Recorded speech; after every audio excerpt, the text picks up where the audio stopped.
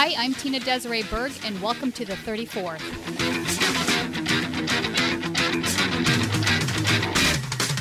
And up next, what we're going to do is we are going to hold off on Rahul Grahal for a few moments, and we're going to introduce right now somebody who is an incredible champion.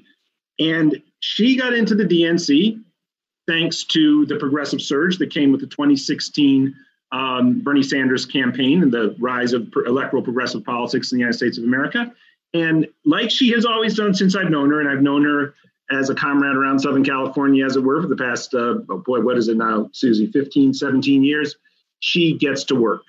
And she got to work forming the first ever DNC Poverty Council. Now, somewhere in the era of neoliberalism, somehow poverty became a bad word in the upper echelons of the Democratic Party. It would not be mentioned. You can go back and look at recent Democratic platforms, and it's stunning. The word is barely mentioned and almost always around poverty programs supporting, for instance, churches in order to be able to address poverty.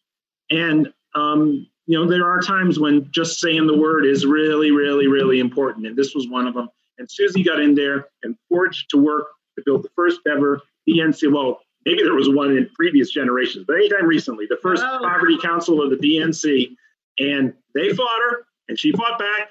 She held her ground. They fought against her. They sort of was a little trickery even involved. And lo and behold, Susie, with help from activists around the country, but with Susie really holding her ground, forged the first ever DNC Poverty Council and met a few sessions ago of the DNC. And today, this morning, had a big meeting. And so, Susie, congratulations on achieving the DNC Poverty Council. Maybe you want to let people know what that was about. But even first off, how did the meeting go this morning? It went great. I mean, it was fantastic. We had, from the congressional end of it, we had Barbara Lee, Karen Bass, and Maxine Waters, which was fantastic. And Barbara Lee, Michael Leidy will be happy to know that Barbara Lee was, I think, one of the first speakers at the DNC to express her support for Medicare for All. And Robert Reich did at the end. So it was good. They kind of bookended each other. The issue really is that we are really out of time on poverty issues. We already have over 500,000 people who are homeless in the country. We have over 151,000 who are homeless just in California, and this is before COVID.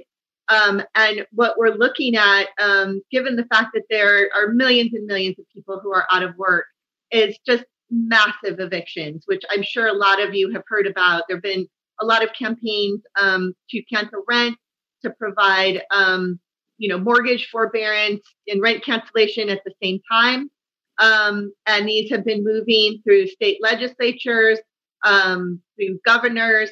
And the issue is just that we are not actually making enough progress. And so the Aspen Institute came out with a study a couple of weeks ago, and they basically have showed that unless there is robust and swift intervention, which are their words, that we are looking at 30 to 40 million people in America who could be at risk of eviction in the next several months. And 4 million of those would be in California alone, 365,000 in Los Angeles alone. And so we're looking at doubling, our homeless population just in one county. So we're really out of time. We're going to run out of food as people fall into homelessness and they run through whatever savings that they have. And we see that we're already pulling back on unemployment. It becomes a huge problem because, when people are already living paycheck to paycheck, when that paycheck stops coming, what do? And where do they go? And where are people supposed to live? So I am every day fighting back these large equity firms and corporate developers who have been suing our cities because they have been trying to provide rent relief for renters who may not be under rent control. And so there is a battle going on in the courts. There's a battle going on with our local city councils, with our county supervisors, and some of these corporate landlords who are coming in and buying up many, many neighborhoods, jacking up the price. And now they are trying to prevent tenants who have been impacted by COVID-19 from getting any kind of relief. So if anywhere there was a struggle, as we see with most of these issues that we're working on as progressives, if anywhere there is a struggle now between rich and poor, and these are people who are giving tens of millions of dollars to the Trump administration, to the campaign, I should say, and they have been doing this since 2016. They are very wealthy. They are empowered by having a Republican president, by having a developer president, and they have just been pouring money into those coffers. And I've been watching this because I'm working on Proposition 21, which is a rent control initiative in California, and we have been tracking how much money has been donated to Trump's campaign by these very wealthy developers who have now concentrated housing and who basically will prevail if a lot of folks get evicted, because some of the folks who get evicted will be evicted from small mom and pops, or in neighborhoods that they're trying to buy up and come in and speculate. So this is just, probably the worst situation we've ever been in our lifetime, given the unemployment, given that there's no certainty at all in terms of where we are going as a country. If something passes the House, there's no guarantee it's going to pass the Senate. Certainly no guarantee it's going to be signed into law. That's left us with states and counties and municipalities, other municipalities, and we're losing out. I mean, we're really losing. So I just hope, for the sake of everyone out there who is worried that they are not going to be able to stay in their homes, that there's some kind of action that can be taken. I want progressives to do a little more on these issues, of course, right. Because nothing is going to, all of our issues will fall by the wayside as our activists and the people who are in the progressive movement fall into homelessness. Once you're homeless or, on the verge of becoming homeless, your every day is day-to-day survival, where your food is coming from, where your housing is coming from. Are you going to be able to keep your housing? And we, everything will need to focus on this eventually. So I think it would be great to do it now, as opposed to after people have been evicted and are homeless. We're seeing the same thing with COVID-19. A lot of talk in every single one, from every speaker and in every single one of our panels about the gross inequities.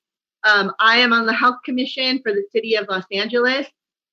We've been tracking mortality rates, low-income communities of color, and it's just alarming. From our first responders to people who, cannot stay home and work from Zoom. They are the ones who are getting hit the worst. Our communities of color, knowing this and not providing the PPE equipment, not providing the testing, not moving into these neighborhoods, not doing social distancing for people who are in these homeless enclaves and homeless encampments, places like Skid Row, where there's no social distancing signs. And we're already seeing a lot of folks, who are contracting it. And there have been 3 outbreaks just on Skid Row alone, and there have been outbreaks all over the country. We can see that people who live at or below the poverty level, and I can say that now, even for the millions of workers now who are not getting a paycheck and haven't for several months, they're falling into this as well. That, we are in a crisis like you wouldn't believe, and I asked Robert Reich, I said, look, when we look at the countries that are doing well, better than us on poverty, better than us in child poverty, 25, 26 countries better than us, time and time again in every single one of these studies. Most of those countries that are doing better than us our social democracies that provide cradle to grave services, that provide Medicare for all, that provide, 90% of your income in unemployment, not 45% like we have here. And so we need to look at changing this entire system, because what we are going to see is, what we're seeing already, I should say, given the lines at the food banks, is just depression level unemployment, depression level needs at in food lines and in food banks, and a lot of people will be homeless. And unfortunately, a lot of these properties are owned by these humongous corporate landlords and equity firms that have, that basically benefit. As if it gets worse, they actually benefit off of that because they will pick up more and more properties. They can hold on to them, and they don't need to move anything. They don't need to move any properties. They don't need to do anything. So this really is a checkmate on the poor, and people need to understand that. And it's like, ringing the alarm bells now for 15 years. And Alan, you and I have known each other for 21 years, actually. Oh, wow. but ringing the alarm bells for 15 years, and it's come to this now where we have no safety net in place for low-income communities. We have no way to get people into housing. We apparently have no way to keep them from being evicted.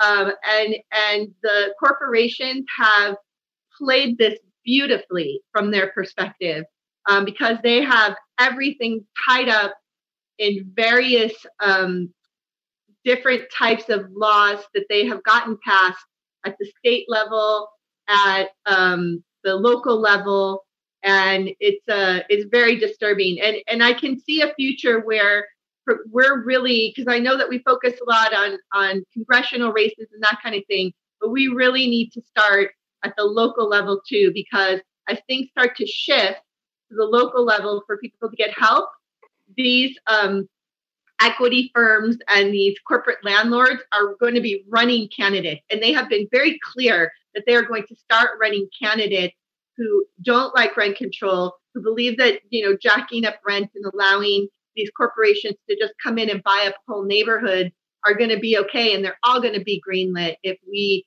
don't play in that field. Well, thank you so much, Susie Shannon. You are a true hero to progressives. You are somebody who gets in. And again, PDA, since its inception, has had an inside-outside game. And you're right, we do go back quite a way. And you have always played the inside-outside game. And you are proof of the necessity of the inside game. For those people who are outside activists, outside the Democratic Party, as you can see from Susie's testimony, it is absolutely a human necessity that we engage with the people who do create public policy. I mean, this is a very broad stroke generalization, but very true. In modern technological societies, the state has tremendous power and creates the parameters of the society in which we live and how we operate. The free market is, again, a state construction as well in terms of regulations and laws. It's not a free market, it's a state constructed market. And so we need to have people on the inside. We need to have people fighting on the inside like Susie, who know the details, who can bring out the information to us. And I'm very honored to have you as a partner in our role with PDA, Susie Shannon. So thank you so much. I do want to find out, and it's great to see the chat room be so incredibly vibrant, but it's not the most effective way for me to get messages from the production staff. Has Jim Hightower arrived? I do not see him. And absent a note that Jim Hightower has arrived, why don't we play a very powerful video that we received from Representative Rahul Grijalva? Of course, Susie did make reference to, and we have throughout the days, to the unique situation that we're all living in, the terrible situation, the true tragedy that we have of COVID-19 in the world, and the extra tragedy of the mismanagement of it in the United States. We are happy to report that Representative Grijalva, who of course has come down with the virus, is doing well and is recovering, and he was able to submit this video just yesterday to us. I must say hello to my PDA friends and to the online forum and discussions that you're having at a very important time. No doubt the election coming up is a bellwether of many things, and certainly for progressive politics as a whole. We have got to defeat Trump. The fascist tendencies and initiatives that he's undertaking are the biggest threat that we've seen, not only to the issue of democracy, but to the issue of every kind of cause and issue that we've been fighting for decades. He has to be defeated, and then the work begins for us to begin to initiate and implement in the conscience not only of the American people, but of Congress and elected officials, the progressive agenda. And one of those, I really feel that this pandemic has opened up, I hope, to everyone a real look at what this country needs to do. We cannot merely recover and rebuild from the health crisis and the economic crisis and merely go back to the status quo. That is not going to fix the problems. It is not going to deal with disparity. It's not going to deal with systemic racism. It is not going to deal with environmental degradation. It is not going to deal with protecting vital retirement programs like Social Security. It is not going to provide the health care for all that we all desperately need in this country, and this pandemic has shown that. Going forward, I think the initiatives that come out of this recovery have to be broad, they have to be deep, and they have to be change agents. If we're going to deal with the recovery and rebuilding our economy, it has to be fair, it has to be equitable, and it can't leave anybody behind. And those are all legislative initiatives that carry with it the progressive agenda that we have all been talking about. This is not an ideological battle. This is a practical issue, an issue that requires all of us to show the American people that our policies are correct, that they've been right, and that they continue to be right. And so going forward, I look forward to working with PDA to defeat Trump, and to initiate an opportunity for progressive politics that we haven't had in this country in a very long time. Thank you. And I am so grateful for that message and so grateful to see Representative Grijalva look so strong, look so healthy. When I became executive director of PDA, he was one of the instantly most welcoming members of Congress. His office is as beautiful as the backdrop behind him. And he's just a beautiful soul and a great fighter for progressive causes. And it's great to see him looking so good there. And it's great to know that he's going to be back in the fight, and we'll be with him all the way. So here's the housekeeping we have right now. By the way, I see other members from the previous panels are staying on, and we're going to, if you want to stay on, we'll incorporate people as we have a free-flowing conversation now. Bill Fletcher Jr. is arriving at a time certain at the bottom of the hour. Kara Eastman's going to come on around that time too. We'll fit them in that 15-minute slot. Right now we have Michael Lighty and Thom Hartmann are up next.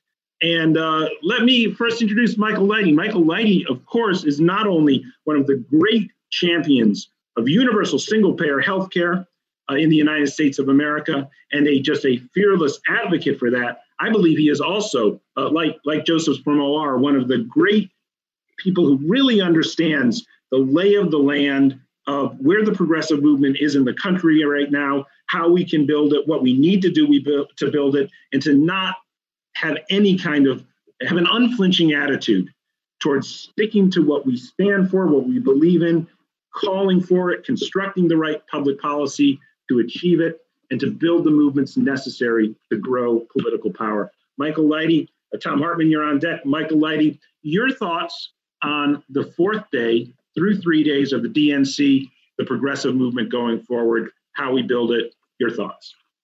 Hey, thanks a lot, Alan, and thank you for that introduction. I just got to give a shout out. It's such an honor to be at Progressive Central. I think it's my fourth, and it is tough not to gather in person. We have to remember Tim Carpenter Presente, and I would start with, of course, the famous Dylan lyric in his honor, "Yes, we are tangled up in blue."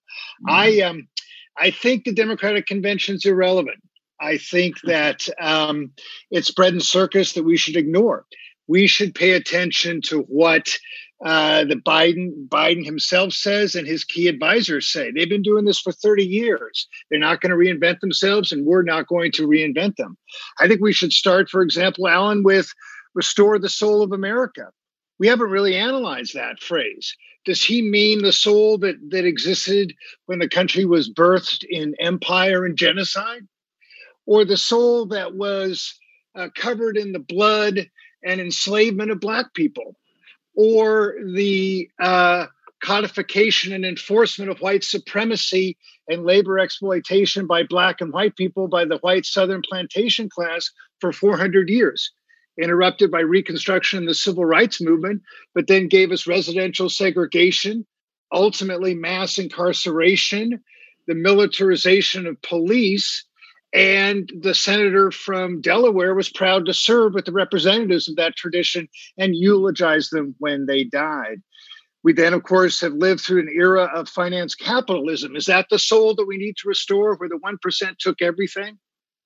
Literally left workers with nothing since 1980? That restoration sounds very problematic to me.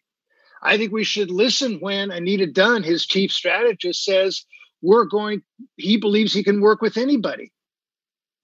And he believes in bipartisanship. That's a cover for things like the grand bargain that he helped push during the Obama administration.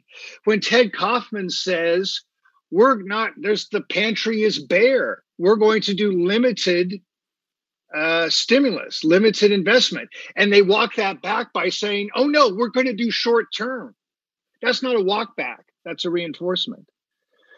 When Biden says, I'm not going to introduce legislation to change corporate behavior, take him at his word.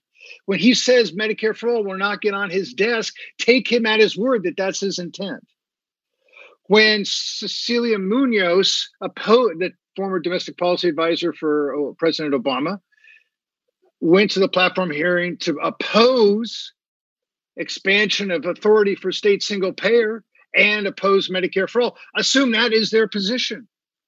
If the Hill reports that they're just going to revive the ACA reform bill that the House passed, which subsidizes insurance companies at a time when they have made record profits as 170,000 Americans have died, take them at their word.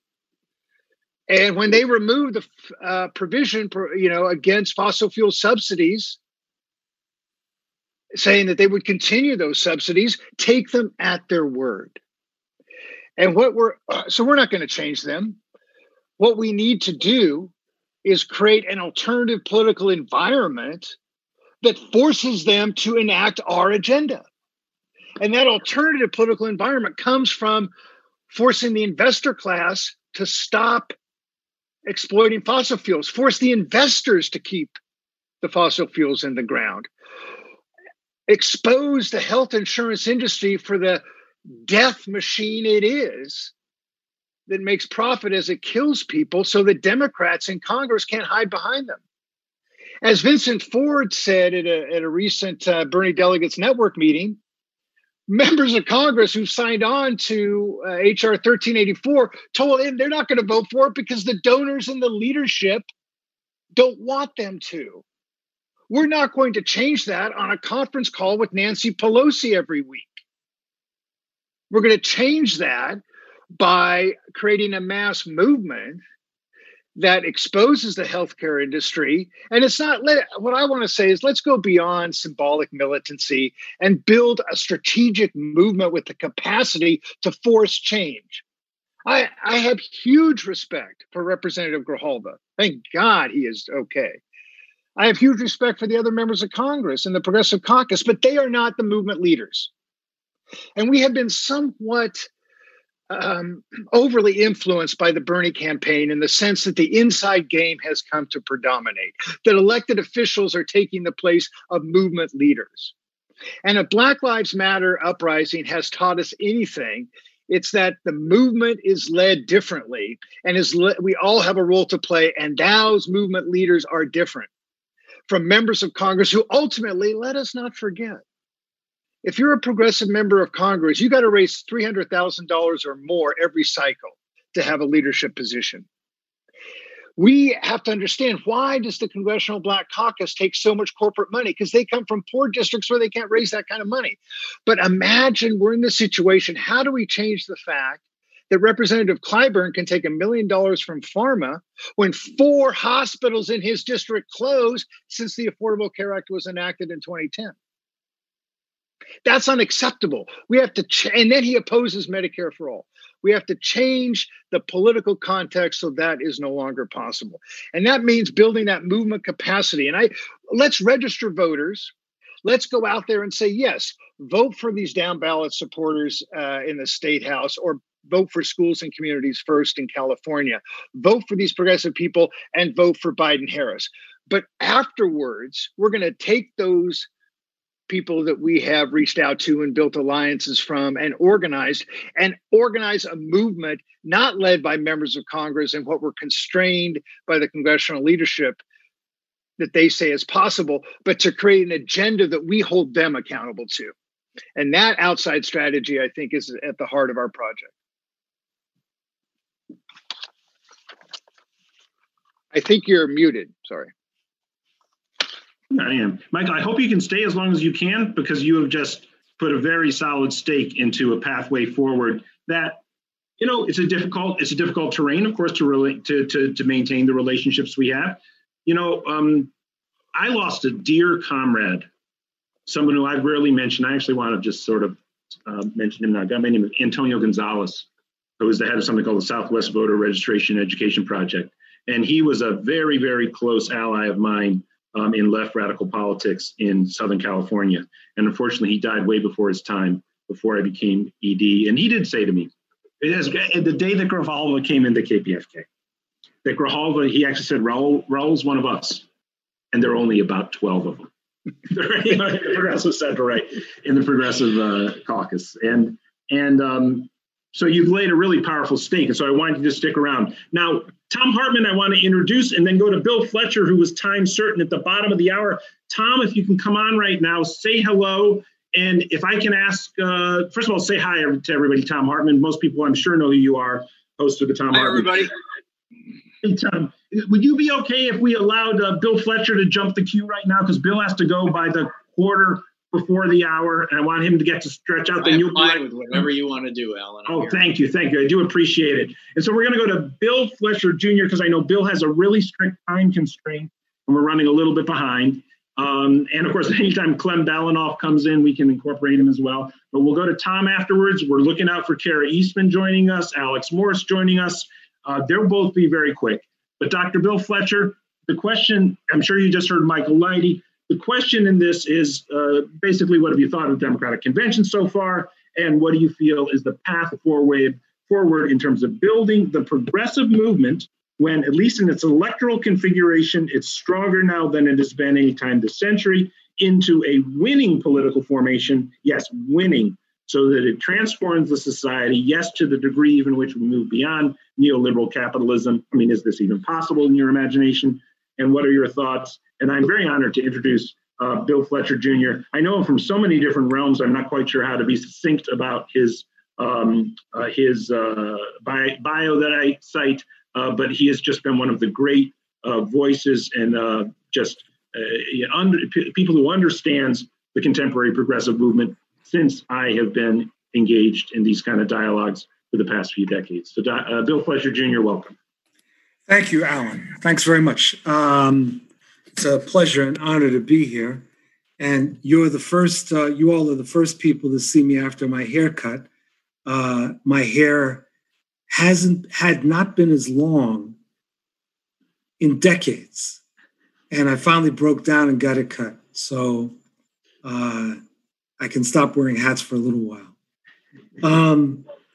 I guess what I want to do with my limited time, I think I have about 15 minutes, is in trying to answer the question that Alan posed. I want to say a few things about the moment we're in. That there's a term that I stumbled across a few months ago that described the period that we're in as a cold civil war. I don't remember who it was that used the term, but I thought as soon as I heard it, I said, this is exactly how I would describe this.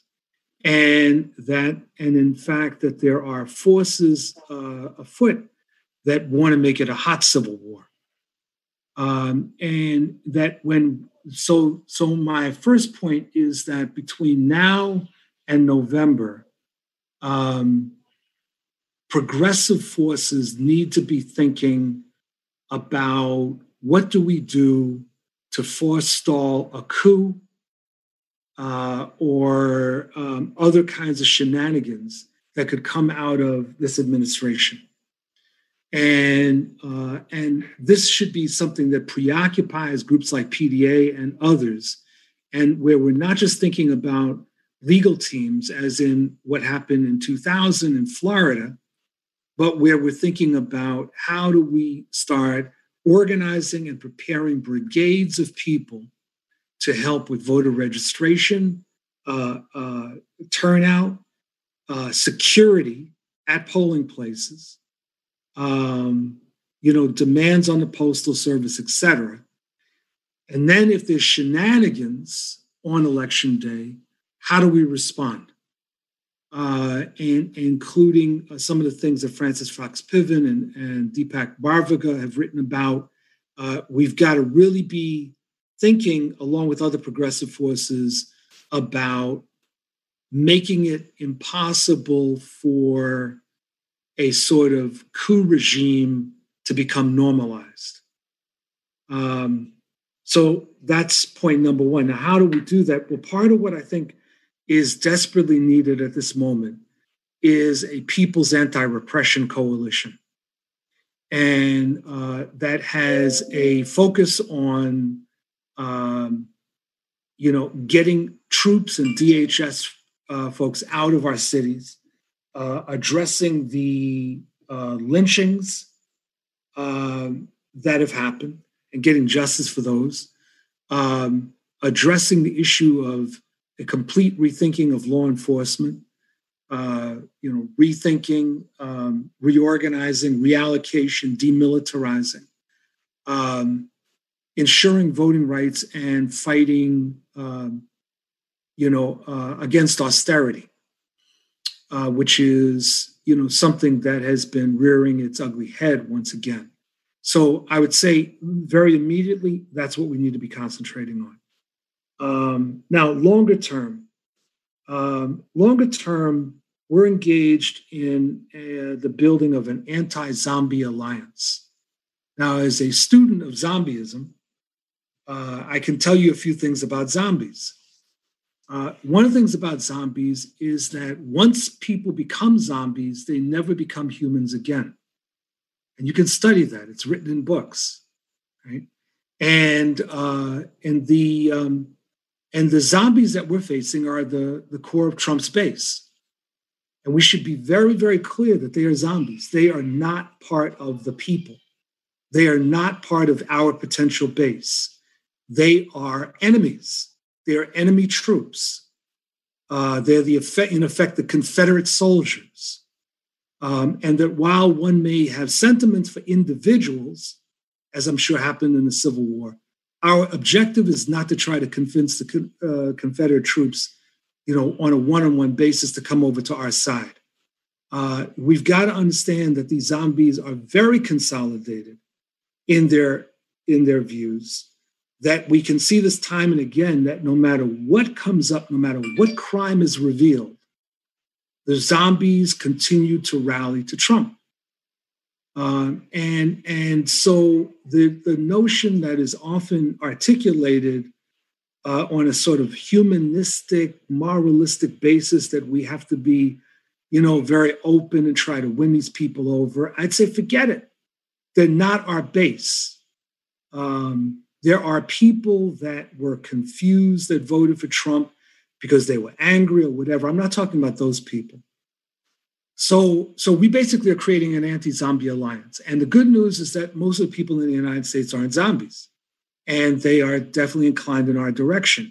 The problem is that we have insufficient organization to speak to the task. And so this goes to the major thing that I want to emphasize, the framework that we really have to be emphasizing is New Majority, which also happens to be the name of a couple of organizations like New Virginia Majority. But I think that we've got to be articulating that we're the voice of the new majority. Now, let me explain how that differs from the 99% formulation. The 99% formulation was cute, but it was completely inaccurate. We're not up against 1%. We're up against at least 20% of the population. And see, when you're only up against 1%, then you can exaggerate what you're able to do, even when you're disorganized. When you recognize that you're dealing with 25 to 30% of the population that ends up being the social base of the top 1%, then it's a different thing. And that's when organization becomes critical. So we need to be formulating our work as the voice of the new majority. And that to me means that organizations like PDA need to engage immediately in discussions with the Working Families Party, with the New Virginia Majority, the New Florida Majority, and others about building some sort of front. Now, this front may be in the immediate part of this People's Anti-Repression Coalition that I was discussing before. But longer term, it really is a front that's aimed at fighting for governing power.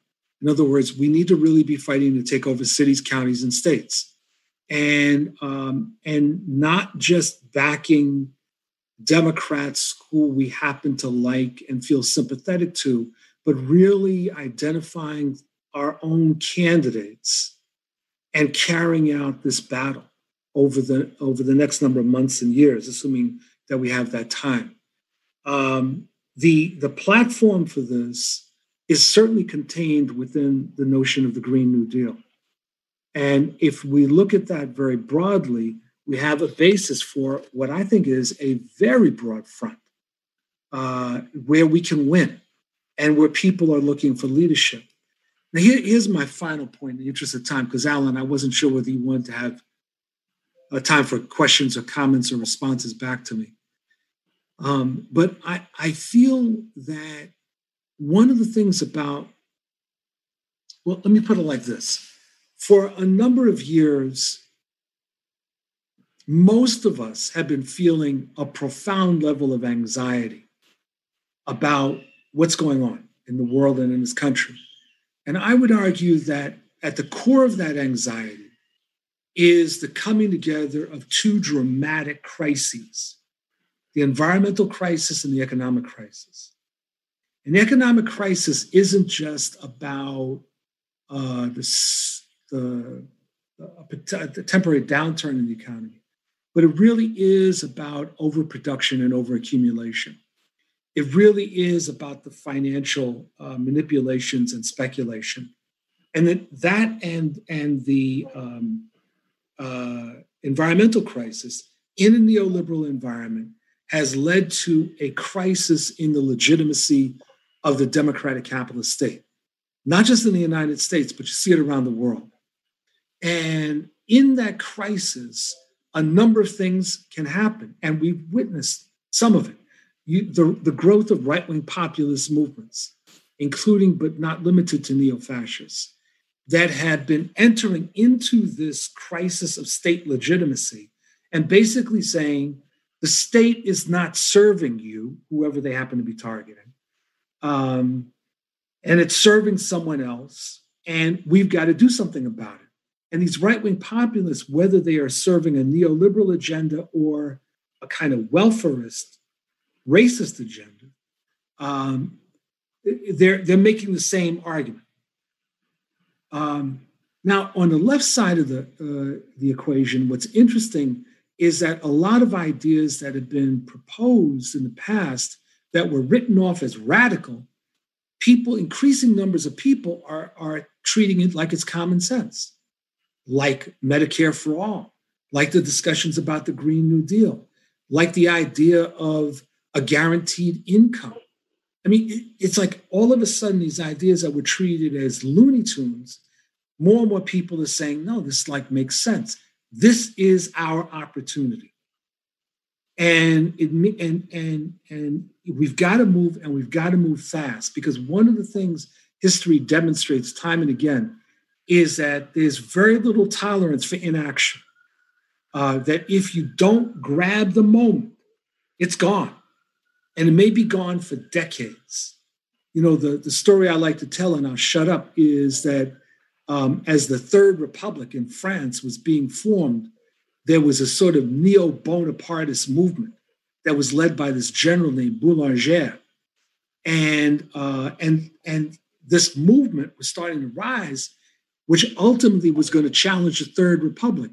And they were preparing for a coup. And at the last moment, Boulanger lost his nerve and didn't move forward. And the movement unraveled. And the French right was not able to fully recover until 1940. It's like you get that moment and you grab it. Otherwise, history whacks you on the rear. Bill I'm going to stop there, Alan. No, Bill Fletcher, thank you so much for that. And that is profound on so many levels. We are going to have to jump over because Kara Eastman is here. And Kara, but hang for a second, Bill, as I segue from you over to Kara Eastman, because I want to say this about what Bill just introduced, and also what Michael introduced. As we go to a candidate who is going to be running a progressive campaign in Omaha, Nebraska, in one of the most important races potentially ever in American electoral history. I'll explain that arithmetic in a moment. It is crazy, but Kara Eastman is going to be at the center of history over the next few months.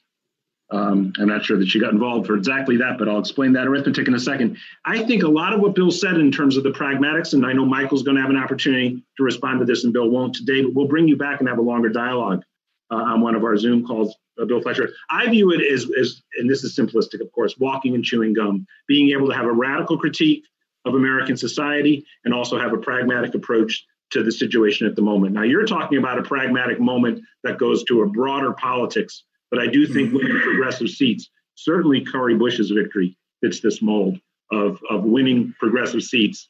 And Alex Morris has a great opportunity to defeat Richie Neal out in Western Massachusetts. He'll be on momentarily too. So I want to bring you back, talk more about this, and I want to thank you so much. And that really, I can see from the chat room, that resonated profoundly with our audience today. So thank you so much. My pleasure. Yeah. Thank you very much. Take care, y'all. Okay, bye-bye now. And so I know I've teased with the arithmetic of, yes, and Jamal Bowman, Mike Hirsch, is certainly defeating Elliot Engel. Kara Eastman is running to win a seat in Nebraska's 2nd District. Nebraska is one of 2 states in the country in which the electoral votes are split, Maine and Nebraska. If Donald Trump wins every state that he won last time and holds on to, Dan O'Neill, I'm looking at you right now, Arizona and Wisconsin, but loses Joe Biden's home state of Pennsylvania and Michigan, and I'm sorry, Kara, to foreground you this way, because Kara is super essential in another way. I'll talk about that in just a second. The electoral vote count comes to 268 to 268. The election comes down to Nebraska's 2nd District and Maine's 2nd District. The Maine district outside of the city of Portland, held currently by Democrat Jared Golden, and Kara Eastman's district. So just on that, people need to understand that getting out the vote, as PDA does, endorsing candidates as an independent expenditure PAC like Kara Eastman, we are going to be so honed in on supporting this candidate because she is a progressive candidate in that district in Nebraska that needs to be won by the Democrats. It's as important as the states almost in our crazy, ridiculous electoral college election system. Now, Kara Eastman is also super important, and this goes somewhat to what Bill Fletcher was talking about, which is that she will be a champion progressive in Nebraska. And the reintroduction of real progressive politics into congressional districts that have been held by the Republican Party and that the Republicans have been dominant in the region is going to be very important as we try to transform the politics of the United States of America. Because it is my belief that if Kara Eastman wins in November and she becomes the congressperson this time, she almost won in 2018 and wins this time, she will be introducing politics into the region of Nebraska, we all know where it is on the map, that are going to be so profoundly popular with her constituency. We got to get her through this threshold of winning in November. Kara Eastman, welcome to Progressive Central. Your thoughts on your campaign and progressive politics in the United States of America on the final day of the DNC. Thank you so much, Alan. I'm so glad to be here. Hello, everyone. As long as I'm going to be this important of a figure in American history, my name is Cara. Please forgive me. That's okay. You're not the first to do it, but I'm Cara Eastman. My parents chose that one for me. And running for Congress in the 2nd District of Nebraska. And things are going well. We are ahead in the polls, and the district has been upgraded to toss-up from lean Republican, which I think is a testament to the strength of our campaign, as well as just the changing demographics of the district. And frankly, we have a lot of disenchanted Republicans and independents here who are leaning Democrat. So we're working really hard. It's obviously a challenge to figure out the best practices of running during a pandemic, but I'm really proud of my team who immediately reconfigured. And we've just been making a lot of phone calls, writing a lot of postcards, doing a lot of texting, and doing a lot of digital outreach that is targeted to our community. And we're finding great results. So we're excited. Your thoughts on the way I just framed, not the aspect of the Electoral College vote, though I'd be interested to hear if that is something that is being thought of in the district, and if that's playing into the election, the potential of a 268 tie. But then also the resonance of, a really solid progressive candidate in a part of the country where, the prevailing myth has been that you have to run these lukewarm Democrats. Yeah. So to your question about the Electoral College, absolutely. And we're really focused on that. That's always our pitch to people outside the district who are considering donating. First of all, I'm a cheap date. This is one media market, and it's just a great place to invest because we are essentially the Biden-Harris field team in this district. And so we're working together, but we have such a strong ground game that we can deliver that Electoral College vote to them.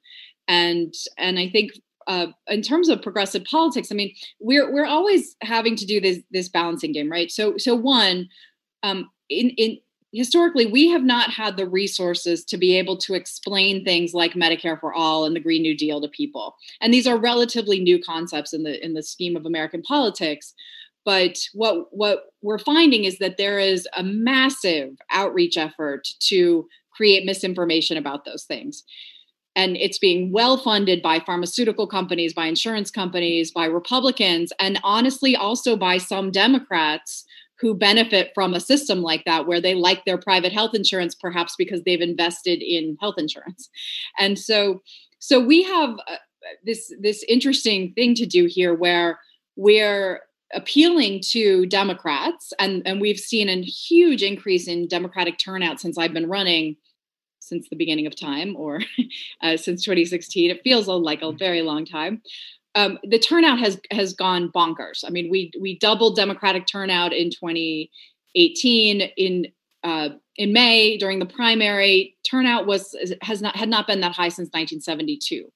So we know that our message is resonating with Democrats, and we're finally getting Democrats out the door to vote, or now at least to fill in their vote by mail applications.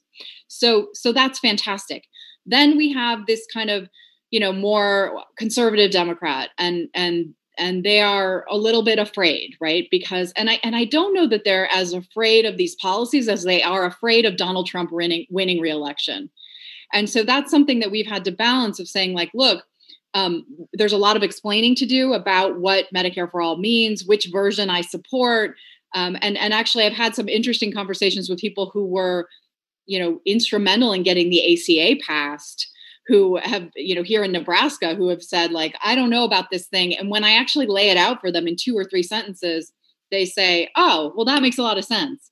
So there's a lot of education, a lot of information that needs to get out there, but I need to win in order to be able to do that, because we don't have the resources to be able to do that in this election. But what we're finding is that we are building a coalition. We're bringing people onto our team. I've been endorsed by John Delaney and Elizabeth Warren. So we kind of run the gamut there, and I'm really proud of those endorsements, because we do need to start building. We need as much momentum as we can to get rid of the most dangerous president I think any of us has ever seen in the United States. Cara, we have Alex Morse already with us, and I know his time is tight. And as you know, Alex has this election coming up in just a few days. We're going to have you back with PDA. You should know, by the way, that we have thousands of people watching right now. We're on a whole set of social media streams. We've hit the good set of thousands the past few days. I'm imagining this is the largest audience so far. So we will have Cara Eastman back. And thank you so much for joining us today. PDA, of course, has endorsed Cara Eastman to win in Nebraska second. She's a brilliant champion of the people out in Nebraska. I think a transformative politician for the Midwest. So let's get everybody behind Cara who's on the call. And of course, PDA will be flooding calls into the district as we do. So thank you so much for joining us today, Cara. Thank you, everyone. And Alex, good luck. Take care. Thank you. Thank you. Thanks, Cara. Up next, and I know Thom Hartmann is being so patient. And Tom, if you can just hang, if Alex has time for a second question, Thom Hartmann, radio host, why don't you throw to him? I'll take it first, though. Of course, we've endorsed Alex Morse out in Massachusetts 1st District, which is held by Richie Neal. I'm going to be polite, and I'm not going to editorialize on Mr. Neal right now. He's the head of the House Ways and Means Commission. He's the place where so many progressive initiatives go to die in the current House. And there is a true progressive champion running against him. Alex Morse, we are so honored to have you here. Tell us about how the campaign looks and your thoughts on what is drawing such a wave of energy behind your campaign right now. My understanding is you're surging in the polls, and Eliot Engel was a big Democrat to lose. Joe Crowley was a big Democrat to lose. Richie Neal is as big as both of them combined. And we are so proud and excited to have you here, Alex. Awesome. Thank you so much, Alan, for that introduction. And I'm so proud and grateful to have the support of the Progressive Democrats of America, joining other national organizations, Justice Democrats, the Sunrise Movement, the Working Families Party, Move On, that have all seen the national implications of this race against Congressman Richard Neal. I've been mayor of Holyoke for the last 9 years.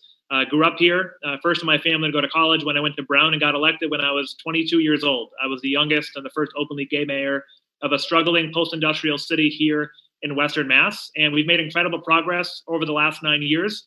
But we've done that despite a lack of federal partnership and a broken federal government that really doesn't prioritize the people here and the communities in Western Massachusetts. The 1st District is 87 cities and towns, and very urban parts of the district, to hill towns, to farmers, to the Berkshires. And so it's a massive district. It's almost a third of the state of Massachusetts. And over the last 9 years, in 2014, I made our city one of the first sanctuary cities to protect undocumented immigrants in the entire country. In 2016, I was the only mayor in Massachusetts to support the legalization of marijuana to dismantle and eradicate the impact of prohibition and the war on drugs. And we've largely transitioned the city off of fossil fuels. Today, we're 92% carbon neutral, come out against further natural gas infrastructure in this district and in this country. And we closed the state's last coal-fired power plant and replaced it with the state's largest solar field. And I say all this because drug policy reform, immigrant and racial justice, and climate change are forces that don't stop at the borders of any one city or town.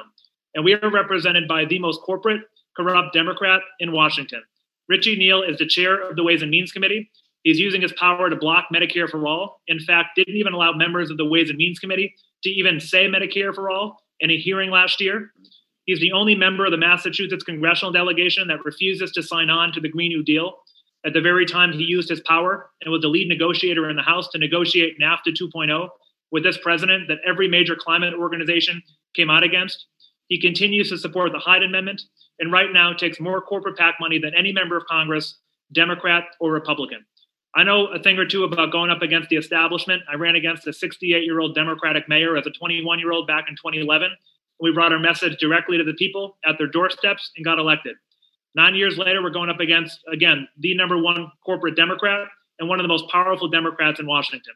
And we're also going up against the DC establishment. And I will say we're 12 days out from this primary. There's no Republican in the general. And so whoever wins on September 1st will be the next member of Congress for the 1st District.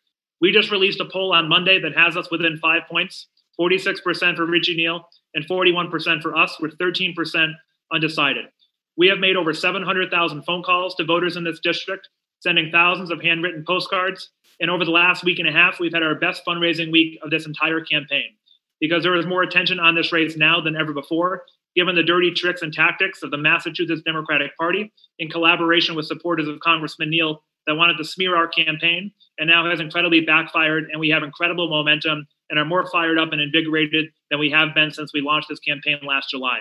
And so even if you don't live here in Western and Central Massachusetts, this race, when you think about Jamal Bowman defeating Eliot Engel, it wasn't just about Jamal replacing Eliot. It was about ousting a conservative Democrat and altering the vision and future of foreign policy within our party, just as defeating Congressman Neal will be for tax policy, for financing. I mean, this guy is opposed to not just a Green New Deal, but opposed to a wealth tax. Along with Eliot Engel, as one of the only Democratic chairs this session to not have a single oversight hearing on the Trump administration. This is the guy that we worked hard to take back the House in 2018, that refused to even request this president's tax returns, refused to ask for the New York State returns, and again, isn't using his power for the working people of this country, and has been complicit in the Trump administration's agenda. And so we have an opportunity to send a strong message to the Democratic Party about what kind of Democrats we want.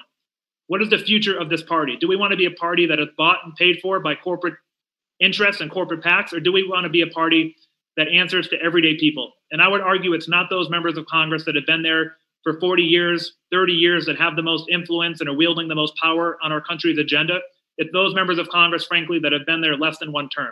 And so I would encourage all of you to join us in the final 12 days, chip in a few bucks, help us have the resources to get our message out to voters.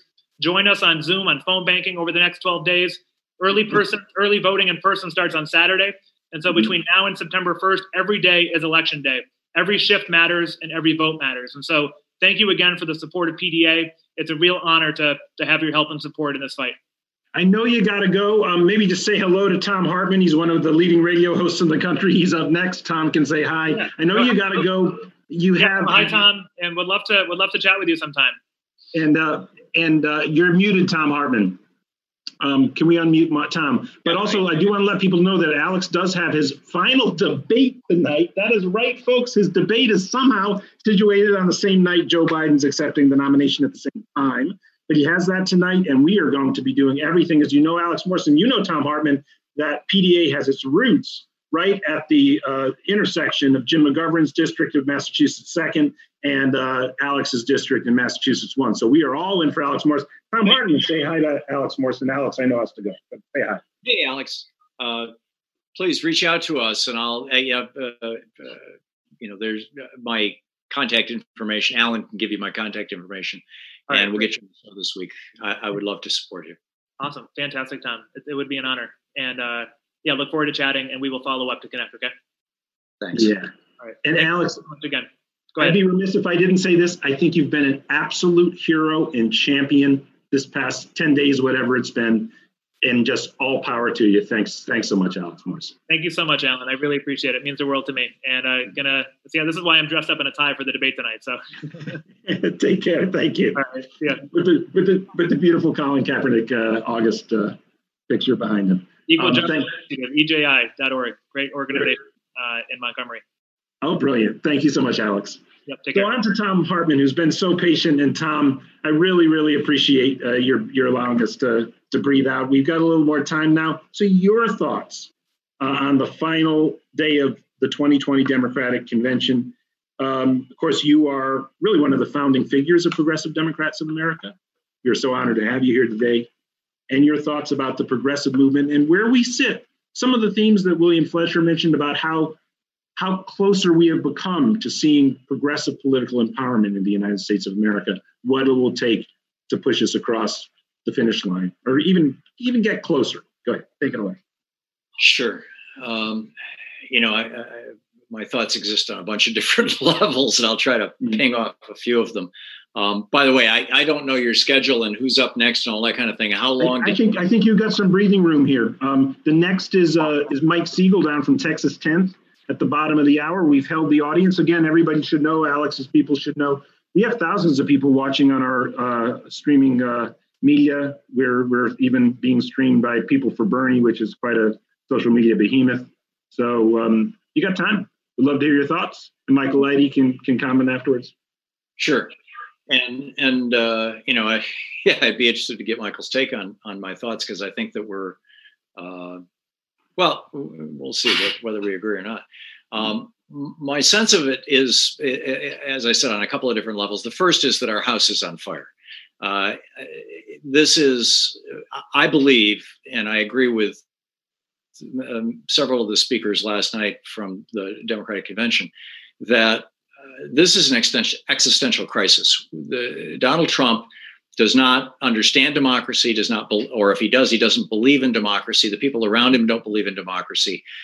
We have autocrats in office. It's clear to me that if Donald Trump is not being coached by autocratic leaders, including Vladimir Putin and others, that he at least is using their playbook. I mean, we're seeing the playbook that most recently, arguably, Viktor Orban used in Hungary to basically destroy democracy. Hungary had become, a vibrant democracy. It was they're a member of NATO. They're a member of the European Union. And then Orban came in and captured the courts, captured the media, captured the corporate side of things, and has functionally shut down democracy altogether in Hungary. And Donald Trump is going step by step doing the same things. And he's not going to give up, and he's not going to back down, and he's not going to be easily defeated. And I think we all know that the day after the election on November 3rd, or the night of November 3rd, or November 4th or 5th, he's going to run George W. Bush's playbook from 2000, which is to say, when the vote in Florida was in doubt, but Al Gore looked like solidly that Al Gore was ahead, and we know a full year later, when the New York Times and the AP and others did a complete, and the Washington Post did a complete count of all the ballots. They brought them up to New York in a giant trailer truck and took a whole year to count them. They found that by any measure, Al Gore won Florida. Mm-hmm. And Bush knew this. He knew that this was coming. He knew that Al Gore was the president. And Al Gore, by the way, won the popular vote by 500,000 votes.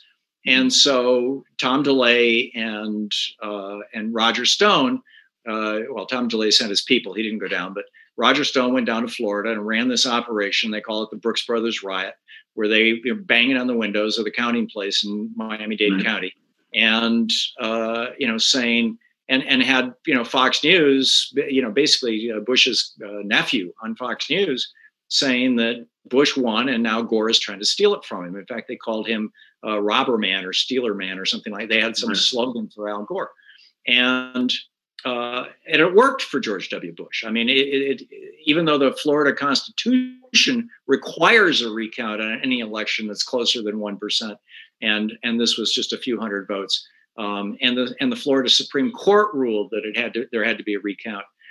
George W. Bush was able to get the U.S. Supreme Court to stop that recount and basically hand the presidency to him. And there's no doubt in my mind that Roger Stone is running that same playbook. I mean, he ran it in 2000. He's going to run it in 2020. He's doing it right now. And particularly given, this mind-boggling statistic. This is from MU Law, that among those who say they will vote by mail, 81% support Biden, 14% support Trump. Right. So, we know what's going on. And so our friggin' house is on fire. And the arsonist is in the house, and he's lighting matches and pouring kerosene literally every day, and he's got a whole bunch of people joining him. And when your house is on fire, that's not when you have a lengthy debate anyway about what kind of furniture you want to put in when you rebuild it. I'm very concerned that we need to work together to get George Bush out of office. Now, obviously, the corollary to that is to get Joe Biden and Kamala Harris into office. But I think, the latest survey I saw showed that 34% of Biden voters were voting for Biden. 58% of them were voting against Trump. Right. And, we need to keep that going, in my opinion, because our damn house is on fire. Democracy will not survive another 4 years of Donald Trump. He is going full Viktor Orban, full Vlad Putin. Pick your strong man. And he's not unique in that. And he's not alone in that, whether it's, long-term tyrannies like Mohammed bin Salman in Saudi Arabia supporting him, or the Emir of the UAE supporting him, or whether it's relatively recent strongman apartheid fans like Netanyahu, or whether it's Modi in India, who has now successfully used religion to destroy a large chunk of democracy in that country, or whether it's in the Philippines. I mean, just pick your country, right? We're watching democracy fall around the world, and we've got to put the damn fire out. We've got to get Donald Trump out of office and purge the Senate in particular of the Republicans who are there.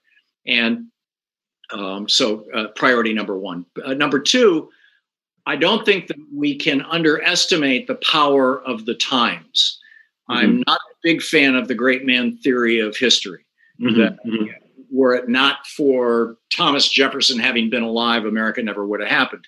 I think that the accumulation from Thomas Hobbes in 1634 to Rousseau in 1668 to Locke in 1674 to the whole procession that led to Jefferson and led to America and led to these ideals that created this country, even though they were obviously imperfectly acted out.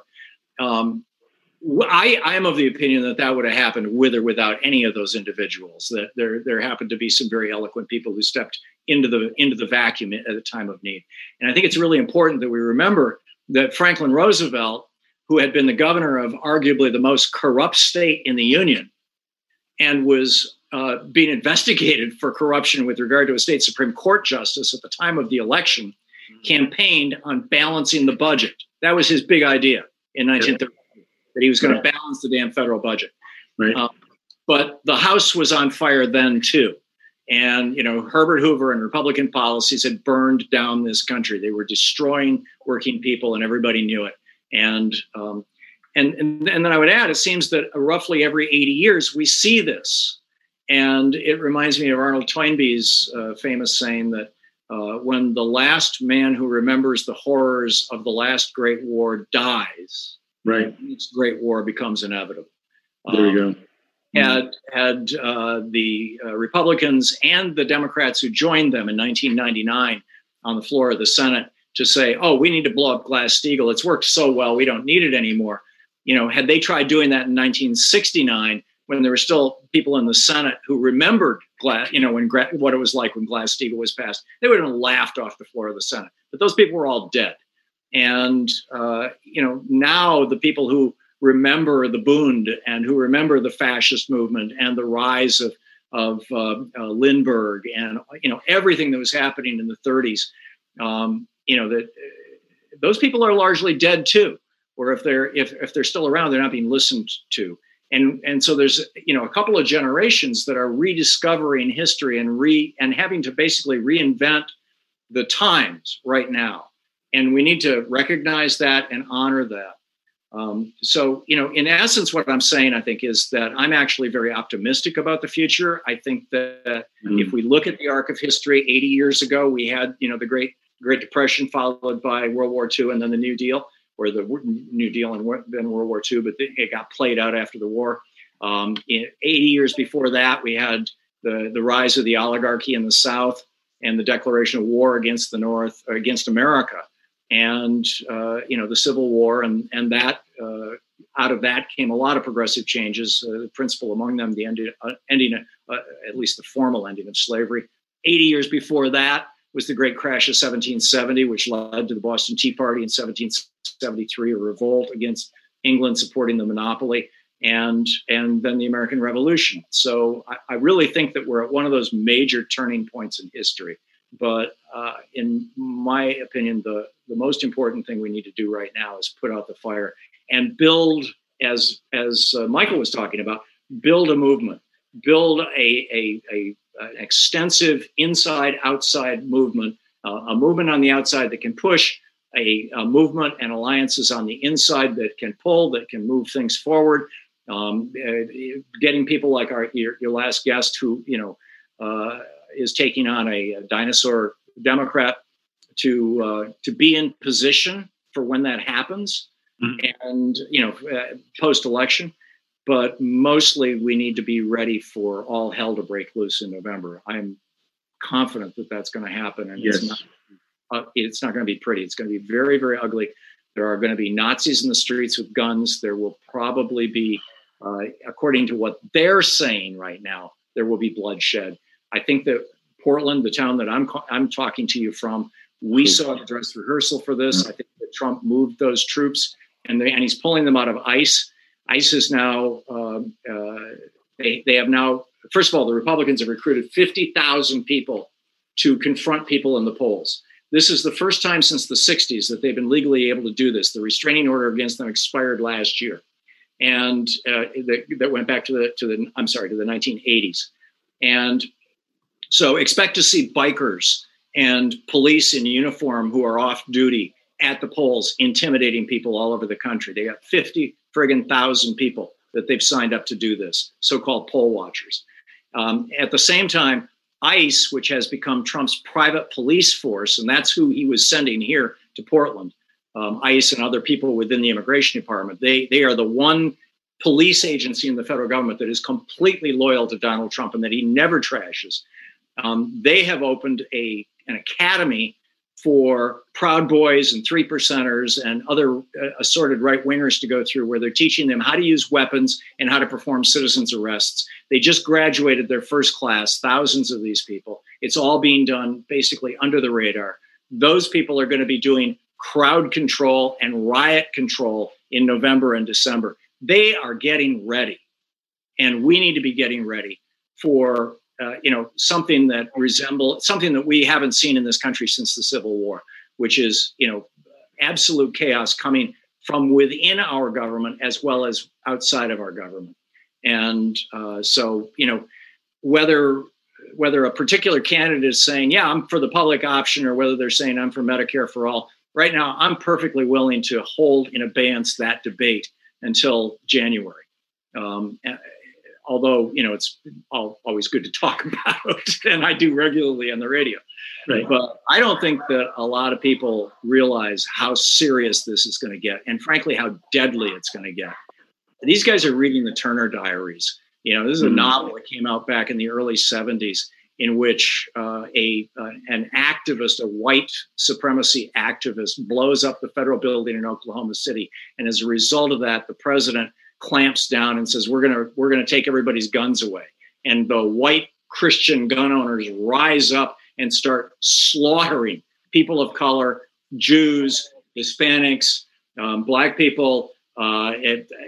Just a slaughter across the country. And at the end of the novel, the last guys standing are the good white Christian gun owners.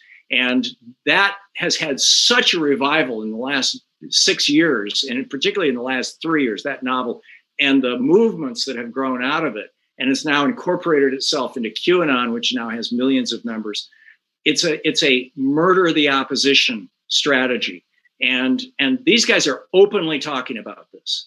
And we need to take them seriously and get ready for this fire and be planning on how to put the damn fire out. How are we going to stand up when what they did here in Portland comes to your town? Because they're going to come to your town.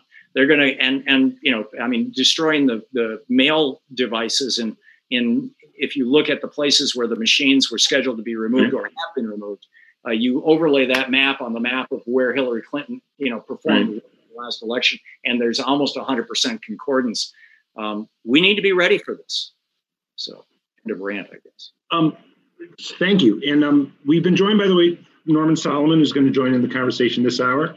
We're going to go back to Michael for a thought, then over to Norman, then maybe back to Tom. We do have 3 other components for this hour, just for the house cleaning to make clear, because they're all exciting. We have Mike Siegel joining us from Texas 10th for a few minutes at the bottom of the hour. We have Nina Turner joining us for the final 15 minutes. And we have a video, and I hope the people from the staff can let me know how long it is that we're going to play. We're going to put the whole thing up online afterwards. It's a real treat. We're joined, in fact, by Nina Turner right now, so maybe Nina can jump in if she wants to very soon. But we have a video, by the way, that we're going to play, and if the staff can let me know the length of what we're going to play, because it is about 40 minutes. We're certainly not going to play that now, which is Jesse Jackson being interviewed by Thom Hartmann. Sorry, Tom, not by you, by John Nichols, and Steve Cobble will be introducing that. And of course, Steve Cobble, PDA's political director, veteran of both Jackson campaigns. And Tom, I just want to let you know too that PDA, we have this sort of quirk where we endorse candidates, and we only endorse candidates that support things like Medicare for All, the Green New Deal.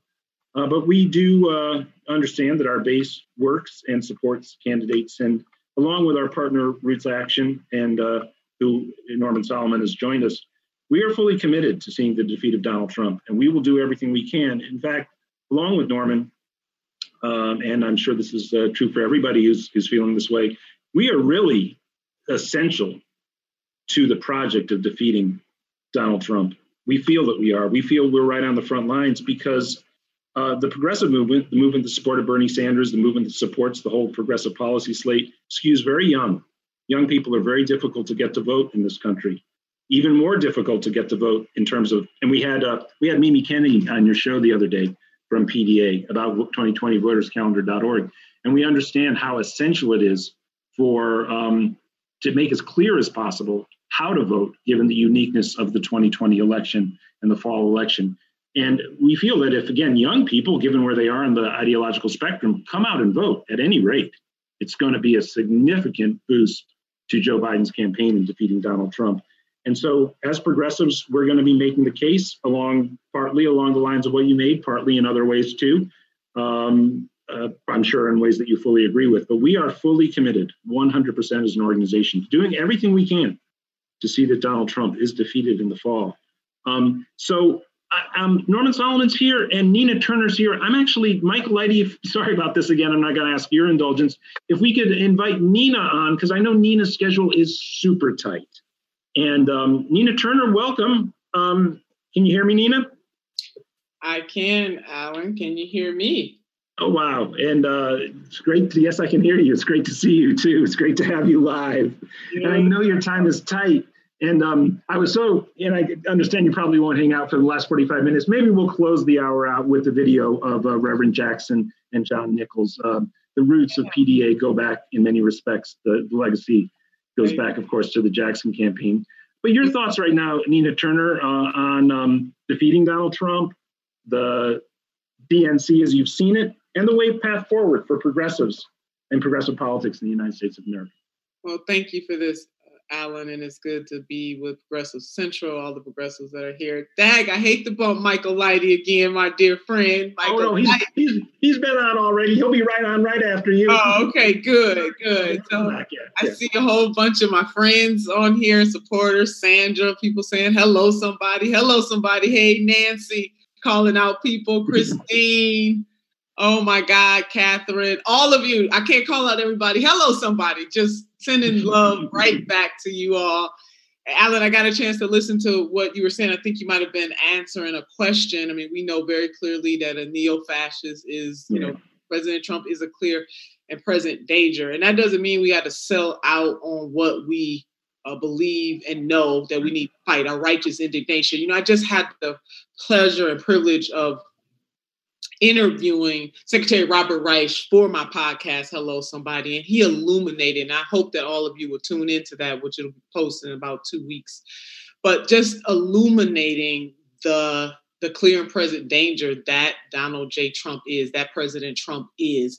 And so I know for progressives in this moment, it's hard because our candidate did not win.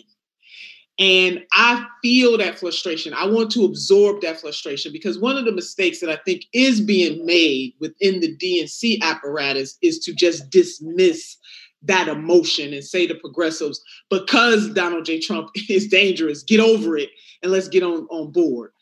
No, that's not enough. We already know that. President Trump is definitely dangerous. No doubt about it. He is a neo-fascist. No doubt about it. And as Dr. West has articulated, I think as clear as anybody can, a neo-fascist is the most dangerous in this moment. That doesn't mean you got to like any of the things that are going on right now. We must continue to fight. It is the fight that we are putting up that is making the change. And we are only going to grow stronger if people take that anger and that frustration and turn it into organized action. Baby, ain't nothing they're going to be able to do with it. They're not going to be able to touch it. So I do want you to know that even for those of you who think it's untenable, that you have untenable choices, one is more untenable than the other. We got to come on and weigh this out and let's have a family conversation about it. Your vote can be just against President Trump. It is a binary decision. We only got two choices. Well, there's a third choice, Alan, but I don't want people to take the third choice. But I'm not going to vote shame. I'll let the professional vote shamers do that. There is a third choice, which is to sit this out. And I don't want anybody to sit this out. I definitely come from a tradition that is rooted certainly in how the African-American community came to fight blood, sweat, and tears to get the vote in the first place. So that tradition was planted in me by my grandmother. You had to vote. And so I want to say that to people, that even though that is a third option, I don't want you to take that option. Please do not take that option, because the greatest equalizer that we do have is the notion of being able to go and vote. And even though President Trump is doing everything in his power through, I want to say that, messing with, I want to use another word, inserted, with the post office, and that has to be dealt with.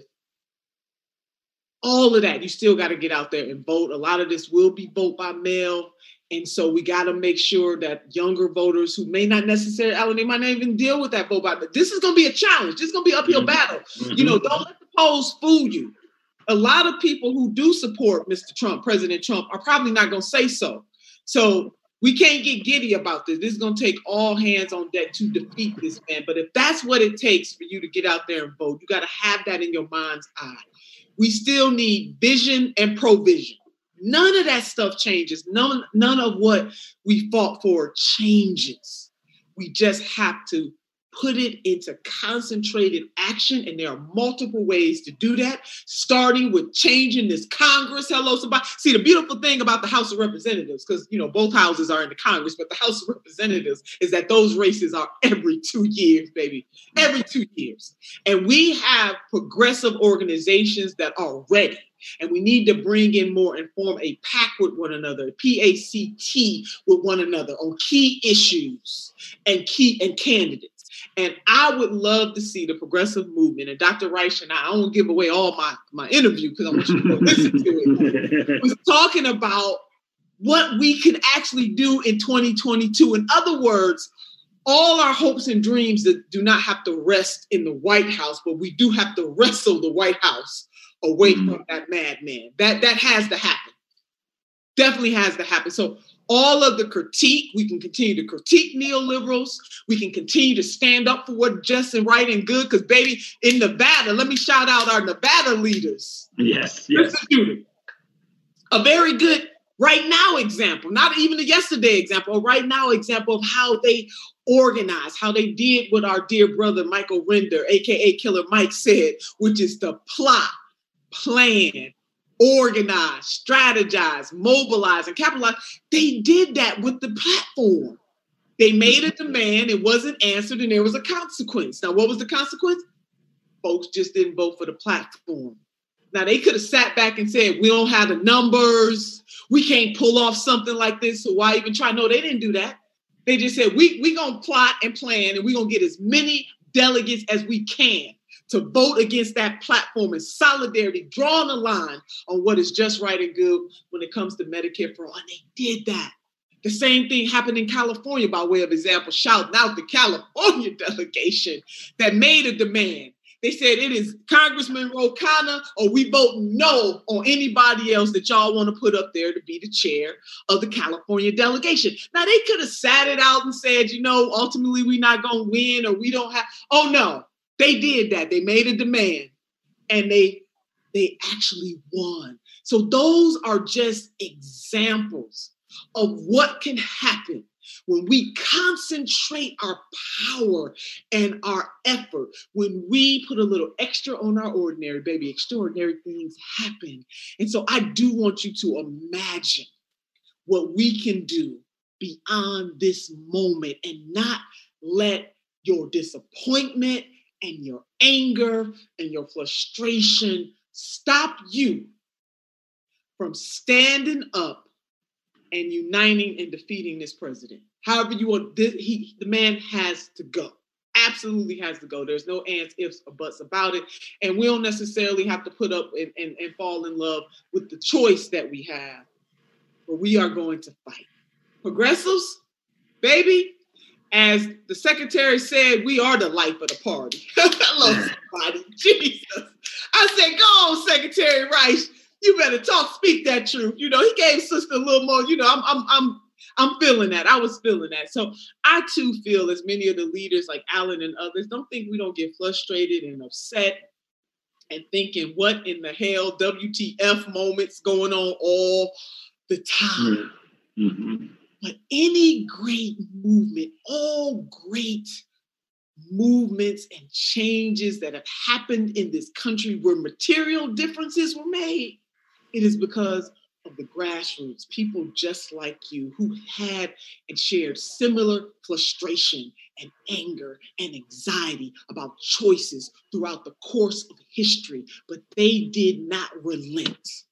And we are, sisters and brothers, the 21st century version of those freedom fighters, of those liberators. We are, in the words of Sister Ella Baker, we who believe in freedom cannot rest. So progressives, go on and get ready. Just know that you will never, ever have a moment of rest, because where there is injustice, baby, there will be a progressive.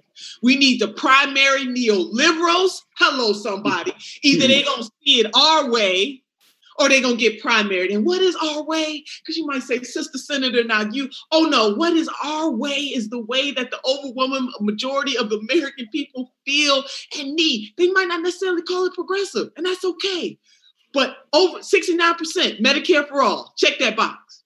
Majority believe that we need a Green New Deal, that we got to deal with climate change. Go and check that box. Majority of Americans believe that we have to reform a criminal justice system that is racist and bigoted. Go on, baby, check that box. See, what we are fighting for is not fringe. It's right on time. Many of you heard me say that on the campaign trail, but it ain't radical. It is right on time. And I assure you that the American people are on our side. They just might not frame it in that way.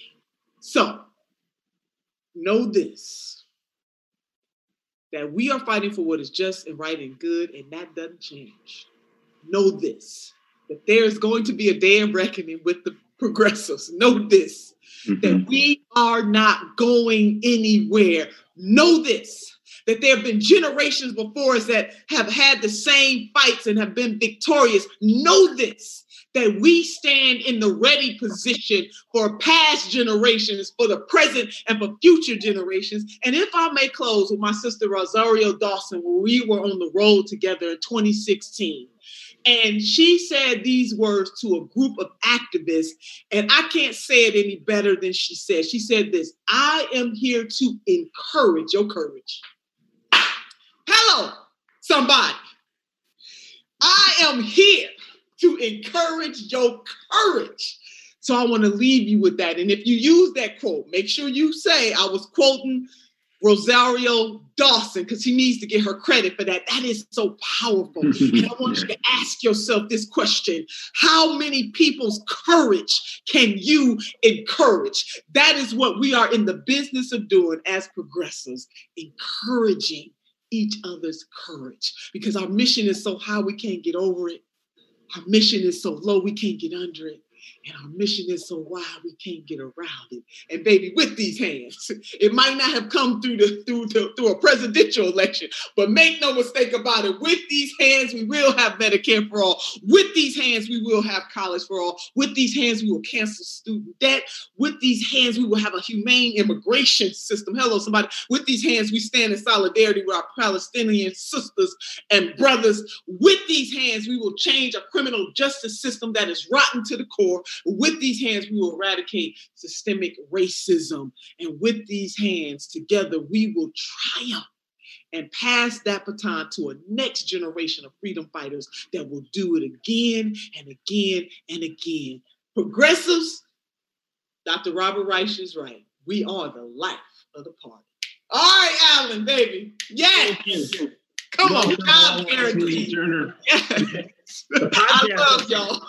The podcast is Hello Somebody. Hello, I will be watching it everywhere. Thank you so much. Thank you. And just so honored to have you here. And Michael Lighty, you're going to be up in a second. But right now we got Mike Siegel is going to be joining us. He is the candidate progressive champion down in Texas. 10th is going to flip a Republican district. Just a fantastic progressive candidate. And I believe that Mike is with us, and we're going to be getting over to Michael Lighty right after Mike Siegel, and we're going to be getting back to Tom Hartman and Norman Solomon as well, and then closing out with Jesse Jackson and John Nichols with Steve Cobble introducing. So I want to say this about Mike Siegel so that people can understand, again, a super, super, super important election. Texas 10th, this isn't an election that will be coming up in the fall, unlike Alex Morse, who we just heard from, who's running in September 1st, and unlike Ed Markey, who's running on September 1st in Massachusetts. So Austin, Texas. Within Texas, it is, of course, a very, very progressive city and metropolitan area. And Lloyd Doggett represents most of Austin. But running from the Austin suburbs down to Houston is Texas 10th. And right now, a true progressive champion is running neck and neck with a sitting Republican, a congressperson. Mike Siegel almost won in 2018, and this time we really feel he's got an incredible shot. Now let's think about this again, just like we were talking about when Kara Eastman was on, that this is about introducing progressive politics, progressive policies, the parts of the country where they have not been winning elections in recent time. And simultaneously, this is a young gentleman who, when he wins, is going to be the progressive champion of one of the cultural capitals of the country, which is Austin, Texas.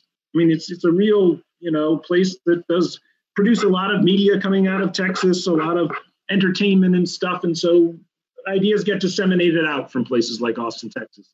This is a very, very important person with a great chance of winning. He is right in line with PDA and our other progressive organizational allies. Mike Siegel, welcome to Progressive Central in the last half an hour of Progressive Central 2020. Well, thank you so much, Alan. And thank you, Senator Nina Turner, for getting us all fired up. An extremely tough act to follow. If you had told me I was after Senator Turner, I might have been like, well, maybe next time, Alan. But really honored to have the support of the Progressive Democrats of America. Thank you all for what you do, for laying the foundation.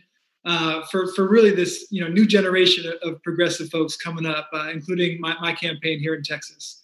So to set the stage, I'm running in the Texas 10th, which was gerrymandered like the rest of Texas back in 2003. And Michael McCall, with his father-in-law's money, his father-in-law is the CEO of Clear Channel, one of the biggest media corporations in the nation. They basically bought this seat, and McCall has had it for the last 16 years. He's worth $300 million. And he hasn't done anything to help the people. And so I ran last cycle in 2018 when nobody thought we had a chance in heck of winning. We narrowed the margin with a strong grassroots campaign, over 1,000 volunteers that made 300,000 voter contacts. We surprised a lot of outside observers. We outperformed so-called red to blue candidates, and we narrowed the margin from 19% to 4%. And so, had to do it one more time. I quit my job in January 2019 so I could do this full time, and we're running to finish the job. And I just emerged from a tough fought primary. Actually had two people challenge me for the Democratic nomination. A total of $4.5 million was spent and $3.5 million against me. But the reason I won the nomination is with people power. Before COVID-19 started, we knocked tens of thousands of doors. After the shutdown here in Texas, we made hundreds of thousands of phone calls. And the reason we were able to reach the voters in that way is because I'm running on an unapologetic progressive platform. I'm running on Medicare for All here in the heart of Texas. And the way I talk about it is, let's keep those rural hospitals open, those 3 hospitals in this district that have closed in the last 10 years. Let's keep people out of medical debt bankruptcy. Let's make sure that at a time of a pandemic, that you have no hindrance to going to get a COVID test. I mean, the New York Times wrote about how if you go to get a test in Texas, you might be billed $200 cash or $5,000 with your insurance. And so, we talk about Medicare for All. We talk about ending the war on drugs. Obviously, voting rights is a huge issue. And then perhaps the most controversial issue I've been running on is a Green New Deal.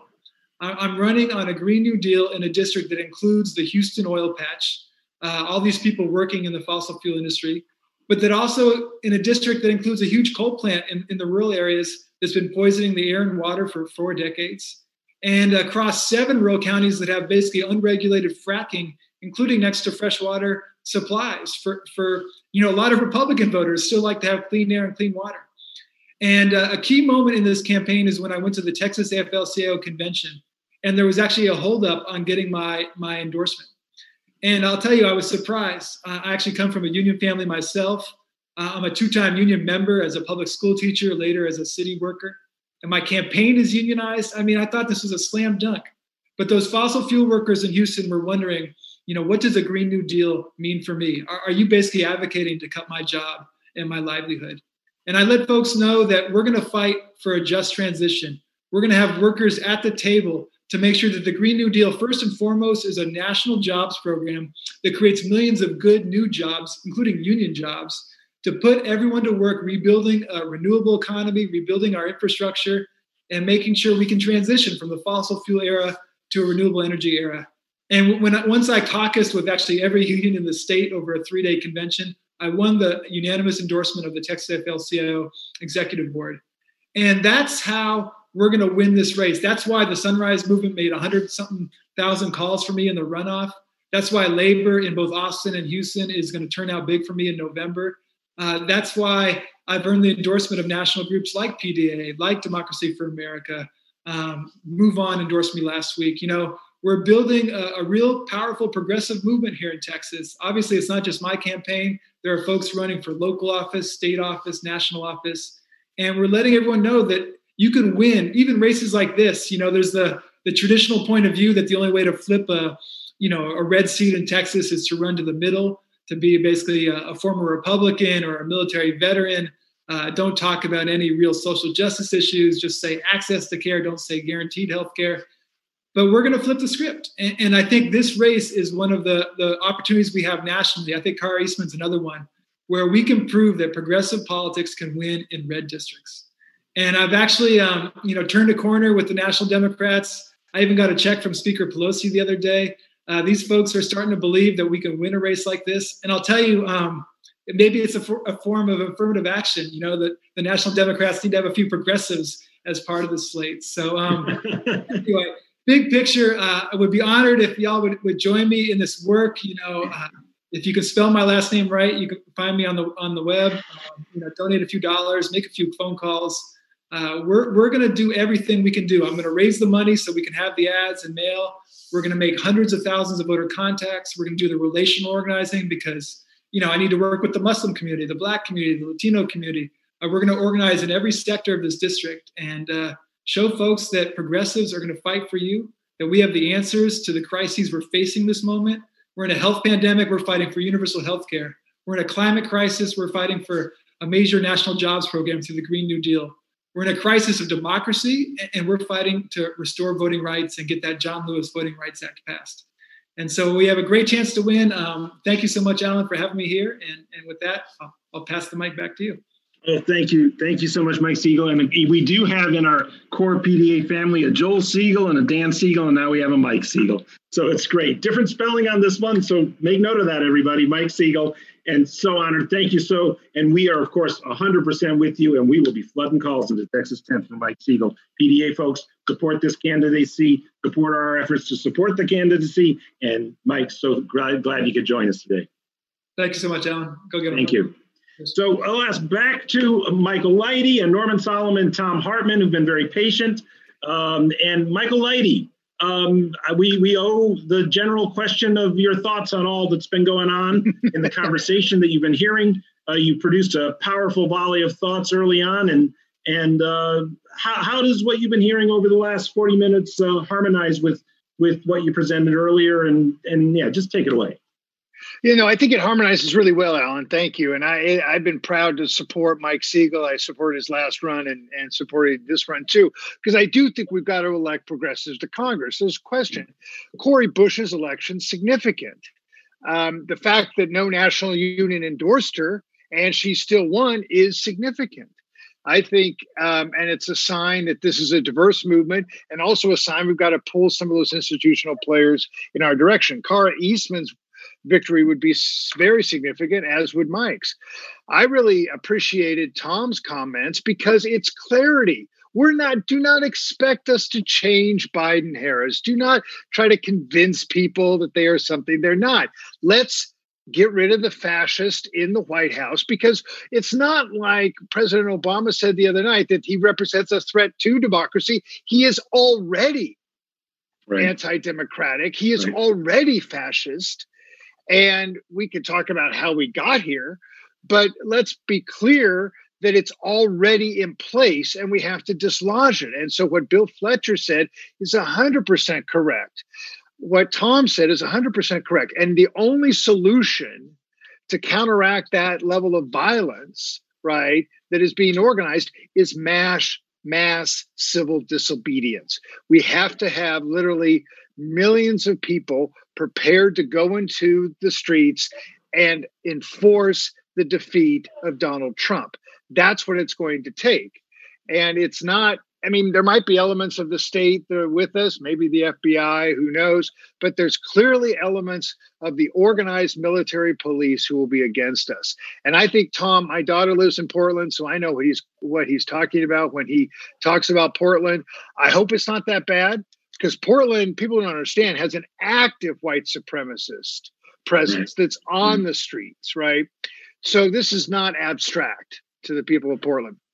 But I think the same thing that has to animate our organizing once we can have a Biden-Harris administration has to animate our response to the election and has to motivate our work for the election. And that's the defeat of Donald Trump. And partly why the Dem convention's a disappointment is because it's not motivating the base sufficiently. And that's our job. We've got to motivate the base. And if it takes understanding the stakes, let's be honest about the stakes.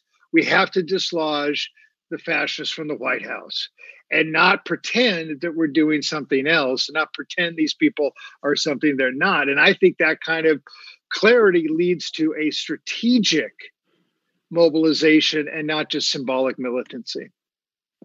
Thank you so much. And we'll get to Thom Hartmann's response in a second. But first, I want to introduce Norman Solomon. Norman, who is, by the way, Roots Action, are co-sponsors of this event, along with Our Revolution, People for Bernie, and the Bernie Delegates Network. We have a slew of other sponsors, Demand Progress, Code Pink. I saw Medea Benjamin's on the call. By the way, I believe Donna Smith was on earlier. Big shout out to Judith Whitmer from Nevada, who sparked the Medicare for All no vote petition in the DNC. Norman Solomon, welcome to the last volleys of contributions to Progressive Central 2020. Is Norman with us? I know we had him. We might have lost him. Looks like we've lost him. So over to you, Thom Hartmann. You're up. Thank you, Alan, and thank you. And thank you, Michael. Want to tip a hat to Nina. It's great. I don't know if you're still listening, Nina, but it is so great to see you. Louise and I often talk about the time we had dinner with you and your husband and in DC, and all the many times that you've been on our program and the great work that we've all done together.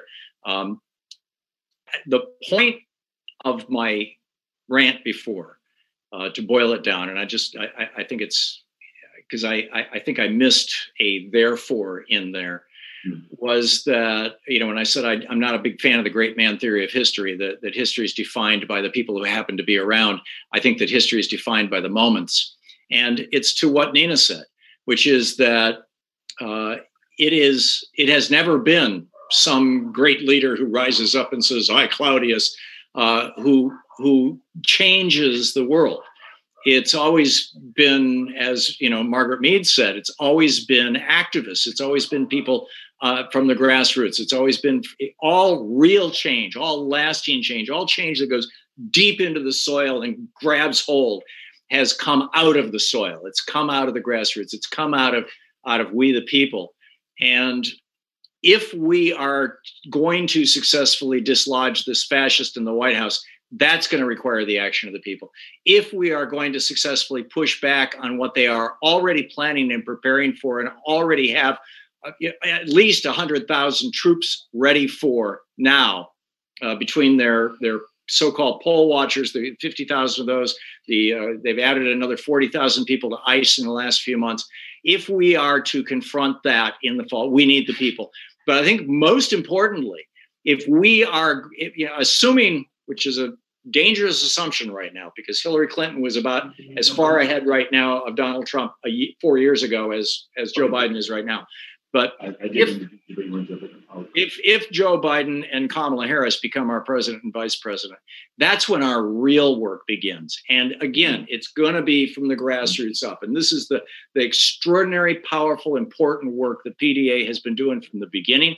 I was so honored to work with Tim and so many of you for so many years on PDA. And this is the key. I mean, it's grassroots mobilization, waking up people, getting people out there and getting them active, even if out there means, just, talking on social media. I mean, whatever people can do from wherever they can do it. But we need to be ready for some rough times this fall. As I said, I'm here in Portland. We're seeing it firsthand, and it's damn shocking stuff. And it's far worse than what the media is portraying. Thank you so much, Thom Hartmann. It's really great to have you here. I do want to point out that behind Tom, on his right shoulder, is his brand new book. He has written this incredible series of books called the Hidden History series, and this is his latest edition on monopolies. And if anybody doesn't know the details of the CARES Act and what they did to strengthen the hand of monopolies, this is part of our immediate future too. So that's a very important work I recommend people picking up by Tom.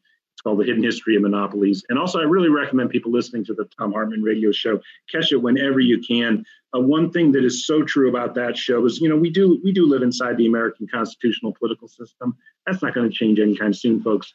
And Tom really provides a way to navigate that reality that I think is often not really understood by progressives and the left in general, how this whole system works, all of its nuances. And that's really becomes apparent day in, day out listening to Thom Hartmann. So really great to have you, Tom, and thank you so much for being here. And I'm going to bring on Norman Solomon, who is with us, or he was. Is he here again? Norman, do we keep losing you? Yes, he is here. Great. Norman Solomon, welcome back to Progressive Central. And he is the co-founder of and national coordinator for Roots Action, our co-sponsor of Progressive Central 2020. Norman, are you with us? I'm here, and I want to say it's just been so great for rootsaction.org to work really closely with PDA in what has seemed like an interminable lead up and the convention, or so-called convention. So it's been an effort to help bring more reality to a burlesque of sort of pseudo-democracy of this convention. Like Nina Turner said, we've got to wrestle the White House away from the madman. And Roots Action has a Vote Trump Out program in swing states. It's called votetrumpout.org. We premiered a video with Noam Chomsky talking about the essential need to defeat Trump. Something I want to emphasize when we go through the steps, and it's quite proper to talk about what happens after November 3rd in terms of even the election results, is that we need to ring up as big a margin as possible against Trump. We don't want it to be a very thin margin. Roots Action is totally ignoring all the safe states. I think it's a waste of time to try to convince people in New York or California to vote for Biden. It's a waste of resources and argument and all the rest of it. There are clearly no more than 15 swing states, probably a dozen. That's where our time and energy and focus really needs to be, and get that margin as big as possible. There's a sort of a juxtaposition that's sometimes made by the corporate media that, at this point, we shouldn't express any dissent or difference with the Biden campaign. I think that's completely wrong, both programmatically and tactically. The Fox people are saying that Biden is some sort of leftist and socialist. We know that's crazy, and we know that it doesn't help at all to conflate the progressive movement with the neoliberals of the Biden campaign. And so actually this week, as before, and I think moving forward, progressives really need to clearly articulate how the Biden-Harris ticket fundamentally differs from what we have in terms of a vision for a future that is humane and safeguards the ecology of the planet. On climate, And there's been a bit of a climb down in the last 48 hours from the platform in terms of climate and taking money from and giving subsidies to, I should say, the fossil fuel industry. And of course, the exclusion of Medicare for all. And it's just one of the visionaries on Medicare for all for decades. We just heard a few minutes ago, Michael Lighty. This has been work going on for decades. And the exclusion of Medicare for all, especially in the time of the pandemic, for this audience, I don't need to belabor, tying healthcare coverage to employment. It's insane. It is inhumane. And so the fight for Medicare for all needs to go on. Also not being unwilling to challenge ongoing the military-industrial complex. There's a mythology that somehow that's not a, quote, winning issue at the ballots. In fact, the opposite is the case. It's not only the moral imperative to cut back on this insane military spending. It's not lowercase d defense. We shouldn't call it defense spending. It's military spending. And when we can't get 10% cut from the military budget through a vote of Congress, that tells us how much work we have to do. There was a study that we profiled in the Democratic Autopsy report that Roots Action put out a couple of years ago, an academic study that in the key swing states, such as Wisconsin, in the communities that had the most people who suffered, who lost their lives, who lost their limbs, who suffered psychologically from going to Iraq, from going to Afghanistan, Trump won those communities in part because those communities were sick and tired of endless war. And so there's no juxtaposition between a moral position and a politically tactical winning position. The military-industrial complex and endless war just has to be challenged ongoing. And the last thing I really want to talk about, I know we're short on time, is this question of primarying Democrats in Congress. And I would say that we in the progressive movements overall, and this has not become such a problem in the last couple of years, but remains a problem, we're too nice to Democrats in Congress. We're too nice and deferential to members of Congress who call themselves progressive, members of Congress who are members of the Congressional Progressive Caucus. And we have more genuine allies now than we had a few years ago. We have the Squad. We have several others who are reliable, who are relentless, who are heroes, who are heroic, who are dealing with enormous pressure from the Pelosi and Schumer machine, and they are stalwart, and they're brilliant, and they are champions. However, if you look at the membership of the Congressional Progressive Caucus, you can't count on most of them. That is a reality. And after November 3rd, I think it's essential for us individually and organizationally to analyze the voting records, to look, for instance, at every single member of Congress and maybe a special attention to the mislabeled progressives in the Congressional Progressive Caucus who voted against that 10% cut of the Pentagon at a time of pandemic and enormous economic suffering in this country.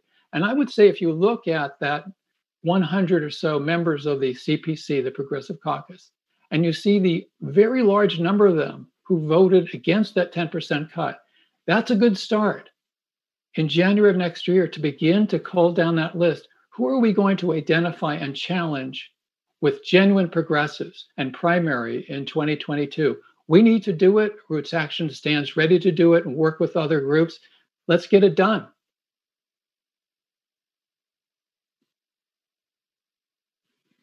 I am unmuted. And Norman, that is the PDA way.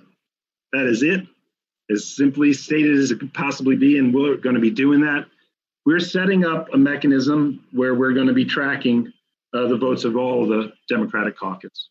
And earlier on, I spoke to my unfortunately lost comrade Antonio Gonzalez when he brought Rahul Grijalva into our offices back when I worked at Pacifica Los Angeles. And he said, you know, he's from the Progressive Caucus. He was the chair of the caucus, Rahul Grijalva. He's one of about the 12 or 20 of them who are really with us. It was that bad at that time. It's expanded, but it's not the 90 that it looks like on paper, or 100 looks like on paper. And it's certainly not the 230, whatever it is, 35 that are the Democratic caucus, far from it. So thank you so much. And we're going to go to Steve Cobble in a moment because we have this video of Reverend Jackson being interviewed by John Nichols. And we've held out to the end. It's a really incredibly special thing that we've had. And we're going to get to it in a moment, but we're going to put the whole thing up. And I hope people stick with it and watch it. Reverend Jackson can be a little bit difficult to understand. He's suffering from Parkinson's disease, of course, folks. But he's as sharp and incisive as ever. But just for a quick final thought, Nina, if you want to chime in one final thought, Michael Leidy, if you want to chime in one final thought. Michael Leidy, just a final thought. Thank you, Alan. I appreciate not following Nina, so I really do appreciate that. Nina, you're so awesome. My God, I missed you. Just quickly, I want to reiterate what Norman said and what you've been saying, Alan, others. We have got to really help create a disciplined progressive caucus of as large a number as we can that can leverage our progressive power on key congressional votes so that we're able to insist that, yes, we might ultimately support your healthcare reform, but you've got to mark up and have a floor vote on Medicare for all, for example. You've got to mark up and have a floor vote on the Green New Deal. We've got to have real fundamental reform of mass incarceration and the police, residential segregation, and so forth to really confront and end white supremacy. We need that disciplined force in the House. I think progressives have to focus on influencing progressives and using that inside-outside strategy to build that alliance that can no longer just go along with what the House leadership dictates, because after all, it's not the House leadership primarily, it's the donors. And when Biden-Harris raises tens of millions of dollars from big tech and Wall Street under the promise that nothing's going to fundamentally change, believe them. And that's what we have to confront, and we have to help our progressive allies in Congress do so. So thank you for including me. This has been awesome. It's great to see you all. Honored to have you here, Michael. I once was watching, I don't know what it was, CNN or MSNBC, and Michael Leidy was on. I don't know when that was, Michael Leidy. It was many years ago. I don't think I'd even met you before. And he had hair. And it was like, my word, who is this guy? Why have they let him on? He's making way too much sense. Nina Turner, we all love you, and Susie Shannon and Tom Hartman and Donna Smith and everybody. But unless anybody wants to throw in a final thought from that crowd, let me introduce everybody to Steve Cobble. Of course, all of us at PD8 know Steve, and Steve is our political director. And Steve is somebody who worked on the Jackson campaign, was instrumental in PD8 playing the role that we played.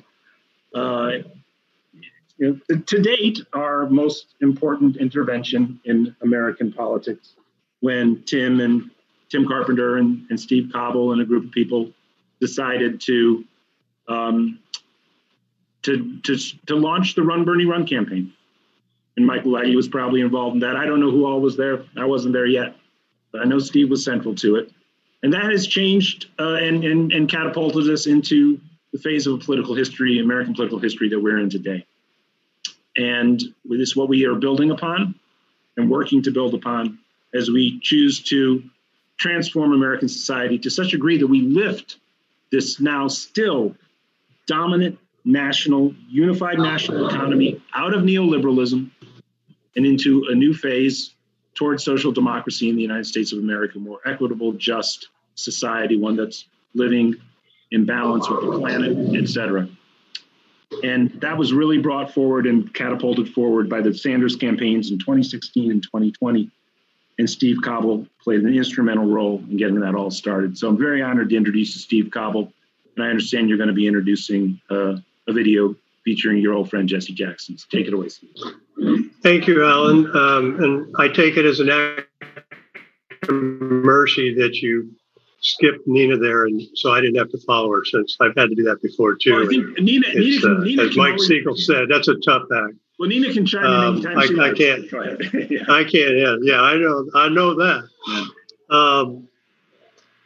And I want to thank Mike Hirsch for his help in getting this done. I haven't seen this video. It just got done by John Nichols today, and I just want to say one thing is, in one sense, you could argue that PDA started with the Rainbow Coalition, because I met Tim Carpenter in Iowa back in 1987 when he and two of his three amigos got in a van and drove out to Iowa and started volunteering for the Jackson campaign, and we couldn't get rid of him. And he followed me down to Texas, and I sent him out to Midland and Odessa and Amarillo. I thought that would get rid of him for sure. And instead, the next thing I knew, Reverend Jackson was doing an event in Midland, Texas, right before Super Tuesday, which made very little political sense. But once I learned how Tim operated, it made every sense in the world. And of course, Tim and my friendship ended up in me managing to talk him into giving up his private life for a year and becoming the deputy director of the Kucinich campaign. And out of that convention 16 years ago in Boston, where we realized that a former anti-war activist was going to run on his wrong vote in the Iraq War instead of taking the best parts of his life and taking that to America. And we thought maybe John Kerry might lose because he was doing the wrong thing there.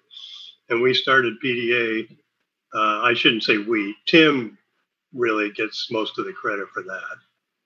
But that started 16 years ago at the end of August, at the end of July in Roxbury, Massachusetts. And Reverend Jackson's been at every progressive, try to get Reverend on video. And we've got a tape coming up.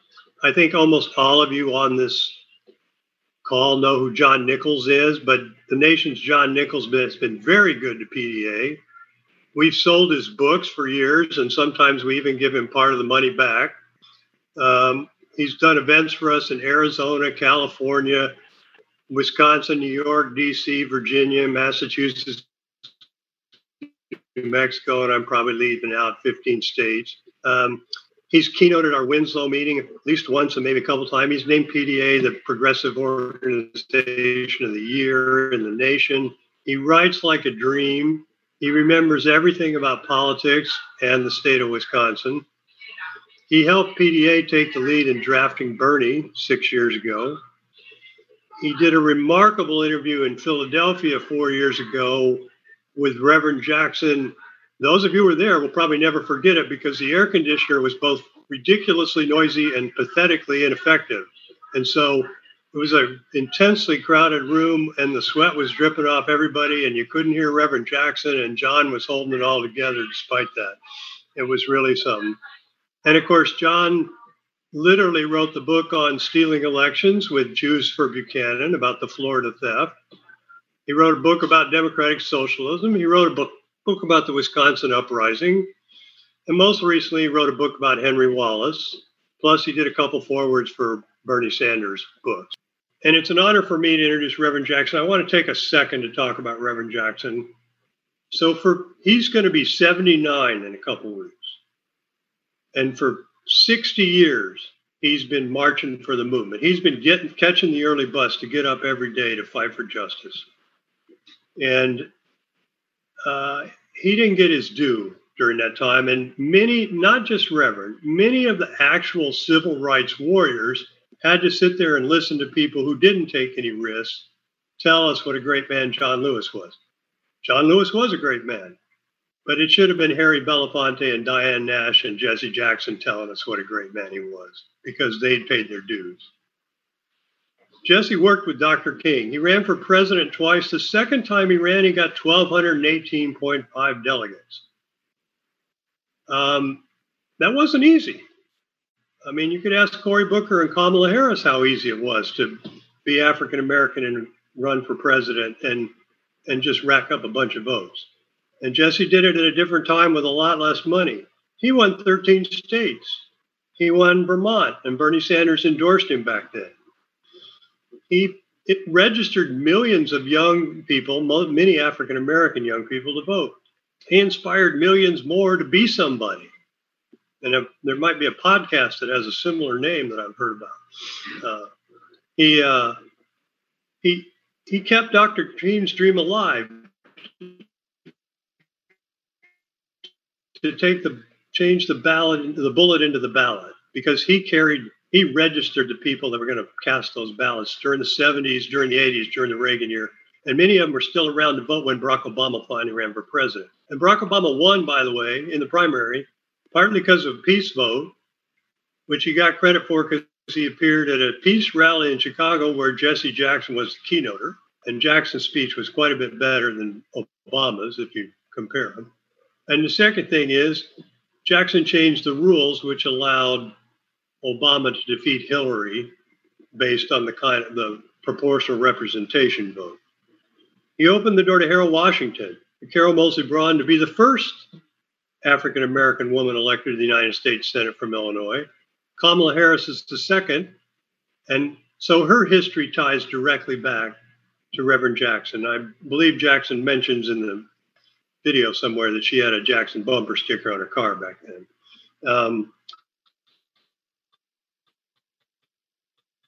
So Reverend Jackson has been very good to Central. No one has worked harder for longer for peace and justice than Reverend has. And so without knowing what's on this, and with the caveat that Reverend is 79, he does have Parkinson's, but he's still got a sharp brain. I let Mike Hirsch click the video, and thank you for inviting me, and thanks for having Progressive Central again, PDA.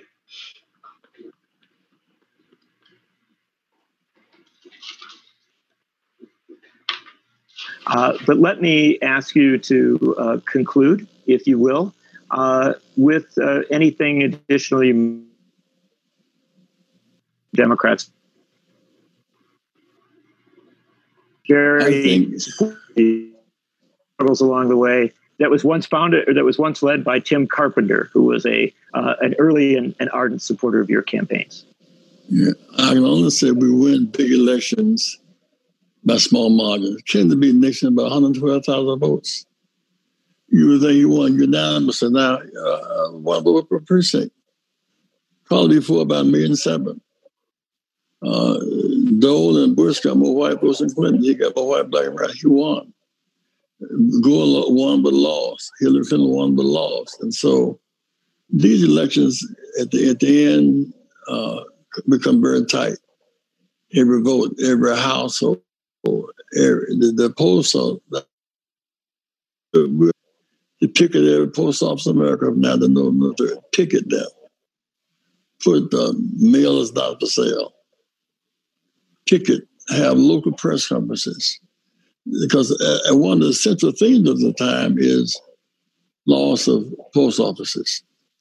Rural areas, hamlets, mountains, Appalachia, urban America. Post office. Small businesses can't get receivables, not get payables. For example, the sick can't get their medicine. The post office has such a wide range of services in all of us. I would say we're in Chicago, we're having a press conference on Friday.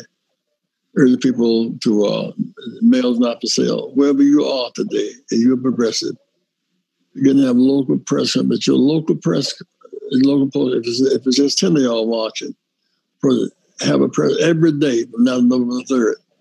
Every vote counts, my friends. Black Lives Matter. The George Floyd lynching. Just something deep in our hearts. It made the whole world revolt against this. People realize that this is not just about blacks, it's about Portland. It's about Seattle. The police patrol, they don't control.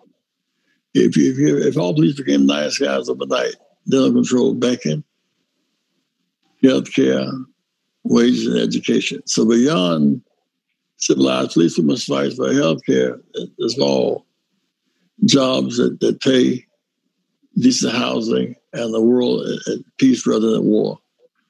We're a lot of work to do, John. Love you guys. Hello, progressives.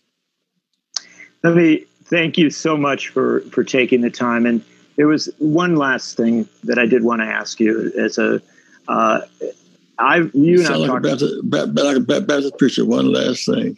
It's always one last thing with you. Yeah, we've been talking for a long time, my friend. But one last thing is, we started here. You began talking about getting arrested as a young man back in 1960, you see a whole new generation of young activists out in the streets today with Black Lives Matter and calling for addressing systemic racism, issues that you've touched on throughout your career. You must be inspired by these movements that are in the street. I mean, I think much of the progress has come to athletics. When Clemson plays Alabama in the big game in California, when I finished high school in 59, I began went to Clemson with Federal Guards in Longton, Alabama. Now, 100,000 people, uniform color, not skin color, direction, not complexion. We were learning how to live together. But to see Denver, less than 10% black mayor, San Francisco, less than 5% black mayor, female mayor. Dr. King never saw a black mayor in Atlanta, Georgia, or Washington, D.C., for example. We met some time ago, John. We had black mayor in Montgomery, Alabama, and Selma, and Birmingham, and Richmond. These are Confederate capitals.